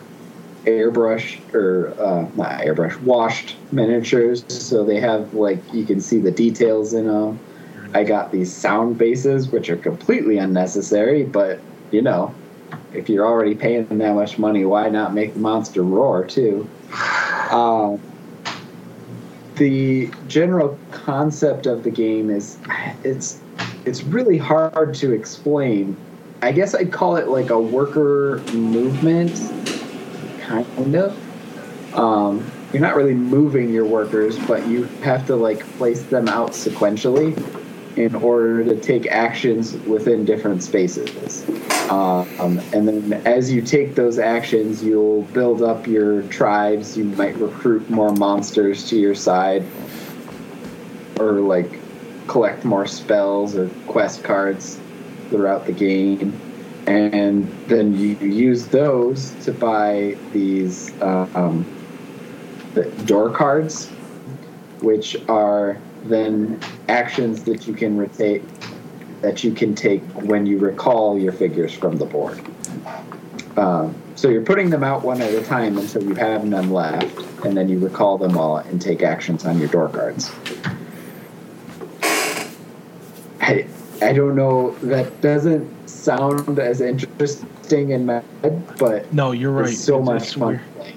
Like you said, it's hard to explain. It's it's super unique. When you first set up one of those games, where I think it looks like it's going to be more intricate or harder than it is, but it's super simple. Once you get going, you get the hang of it pretty fast, and you just start building up resources and you feel power. You feel like you're building something. You feel like you're getting stronger as the game goes on. And it's just a fight to the end. To a certain amount of points, is it? Or is it time? I can't remember that end part. Triggers when you get 6 of your dwellings out, or I forget what the other end game trigger is, but there's another one. So I mean, Alex, it's kind of like Catan in that way, to where you're collecting the resources, to build things out on the board, and it's still hexagonal shapes too, right? The board, the pieces. Yeah. Like that too. So just like Catan, it's like a super duper Catan, but maybe with like lore and like magic and stuff like that. Like a ton of flavor, a ton of theme. Yeah, I'm looking at the game board. It looks really intricate, but really cool. So this is awesome.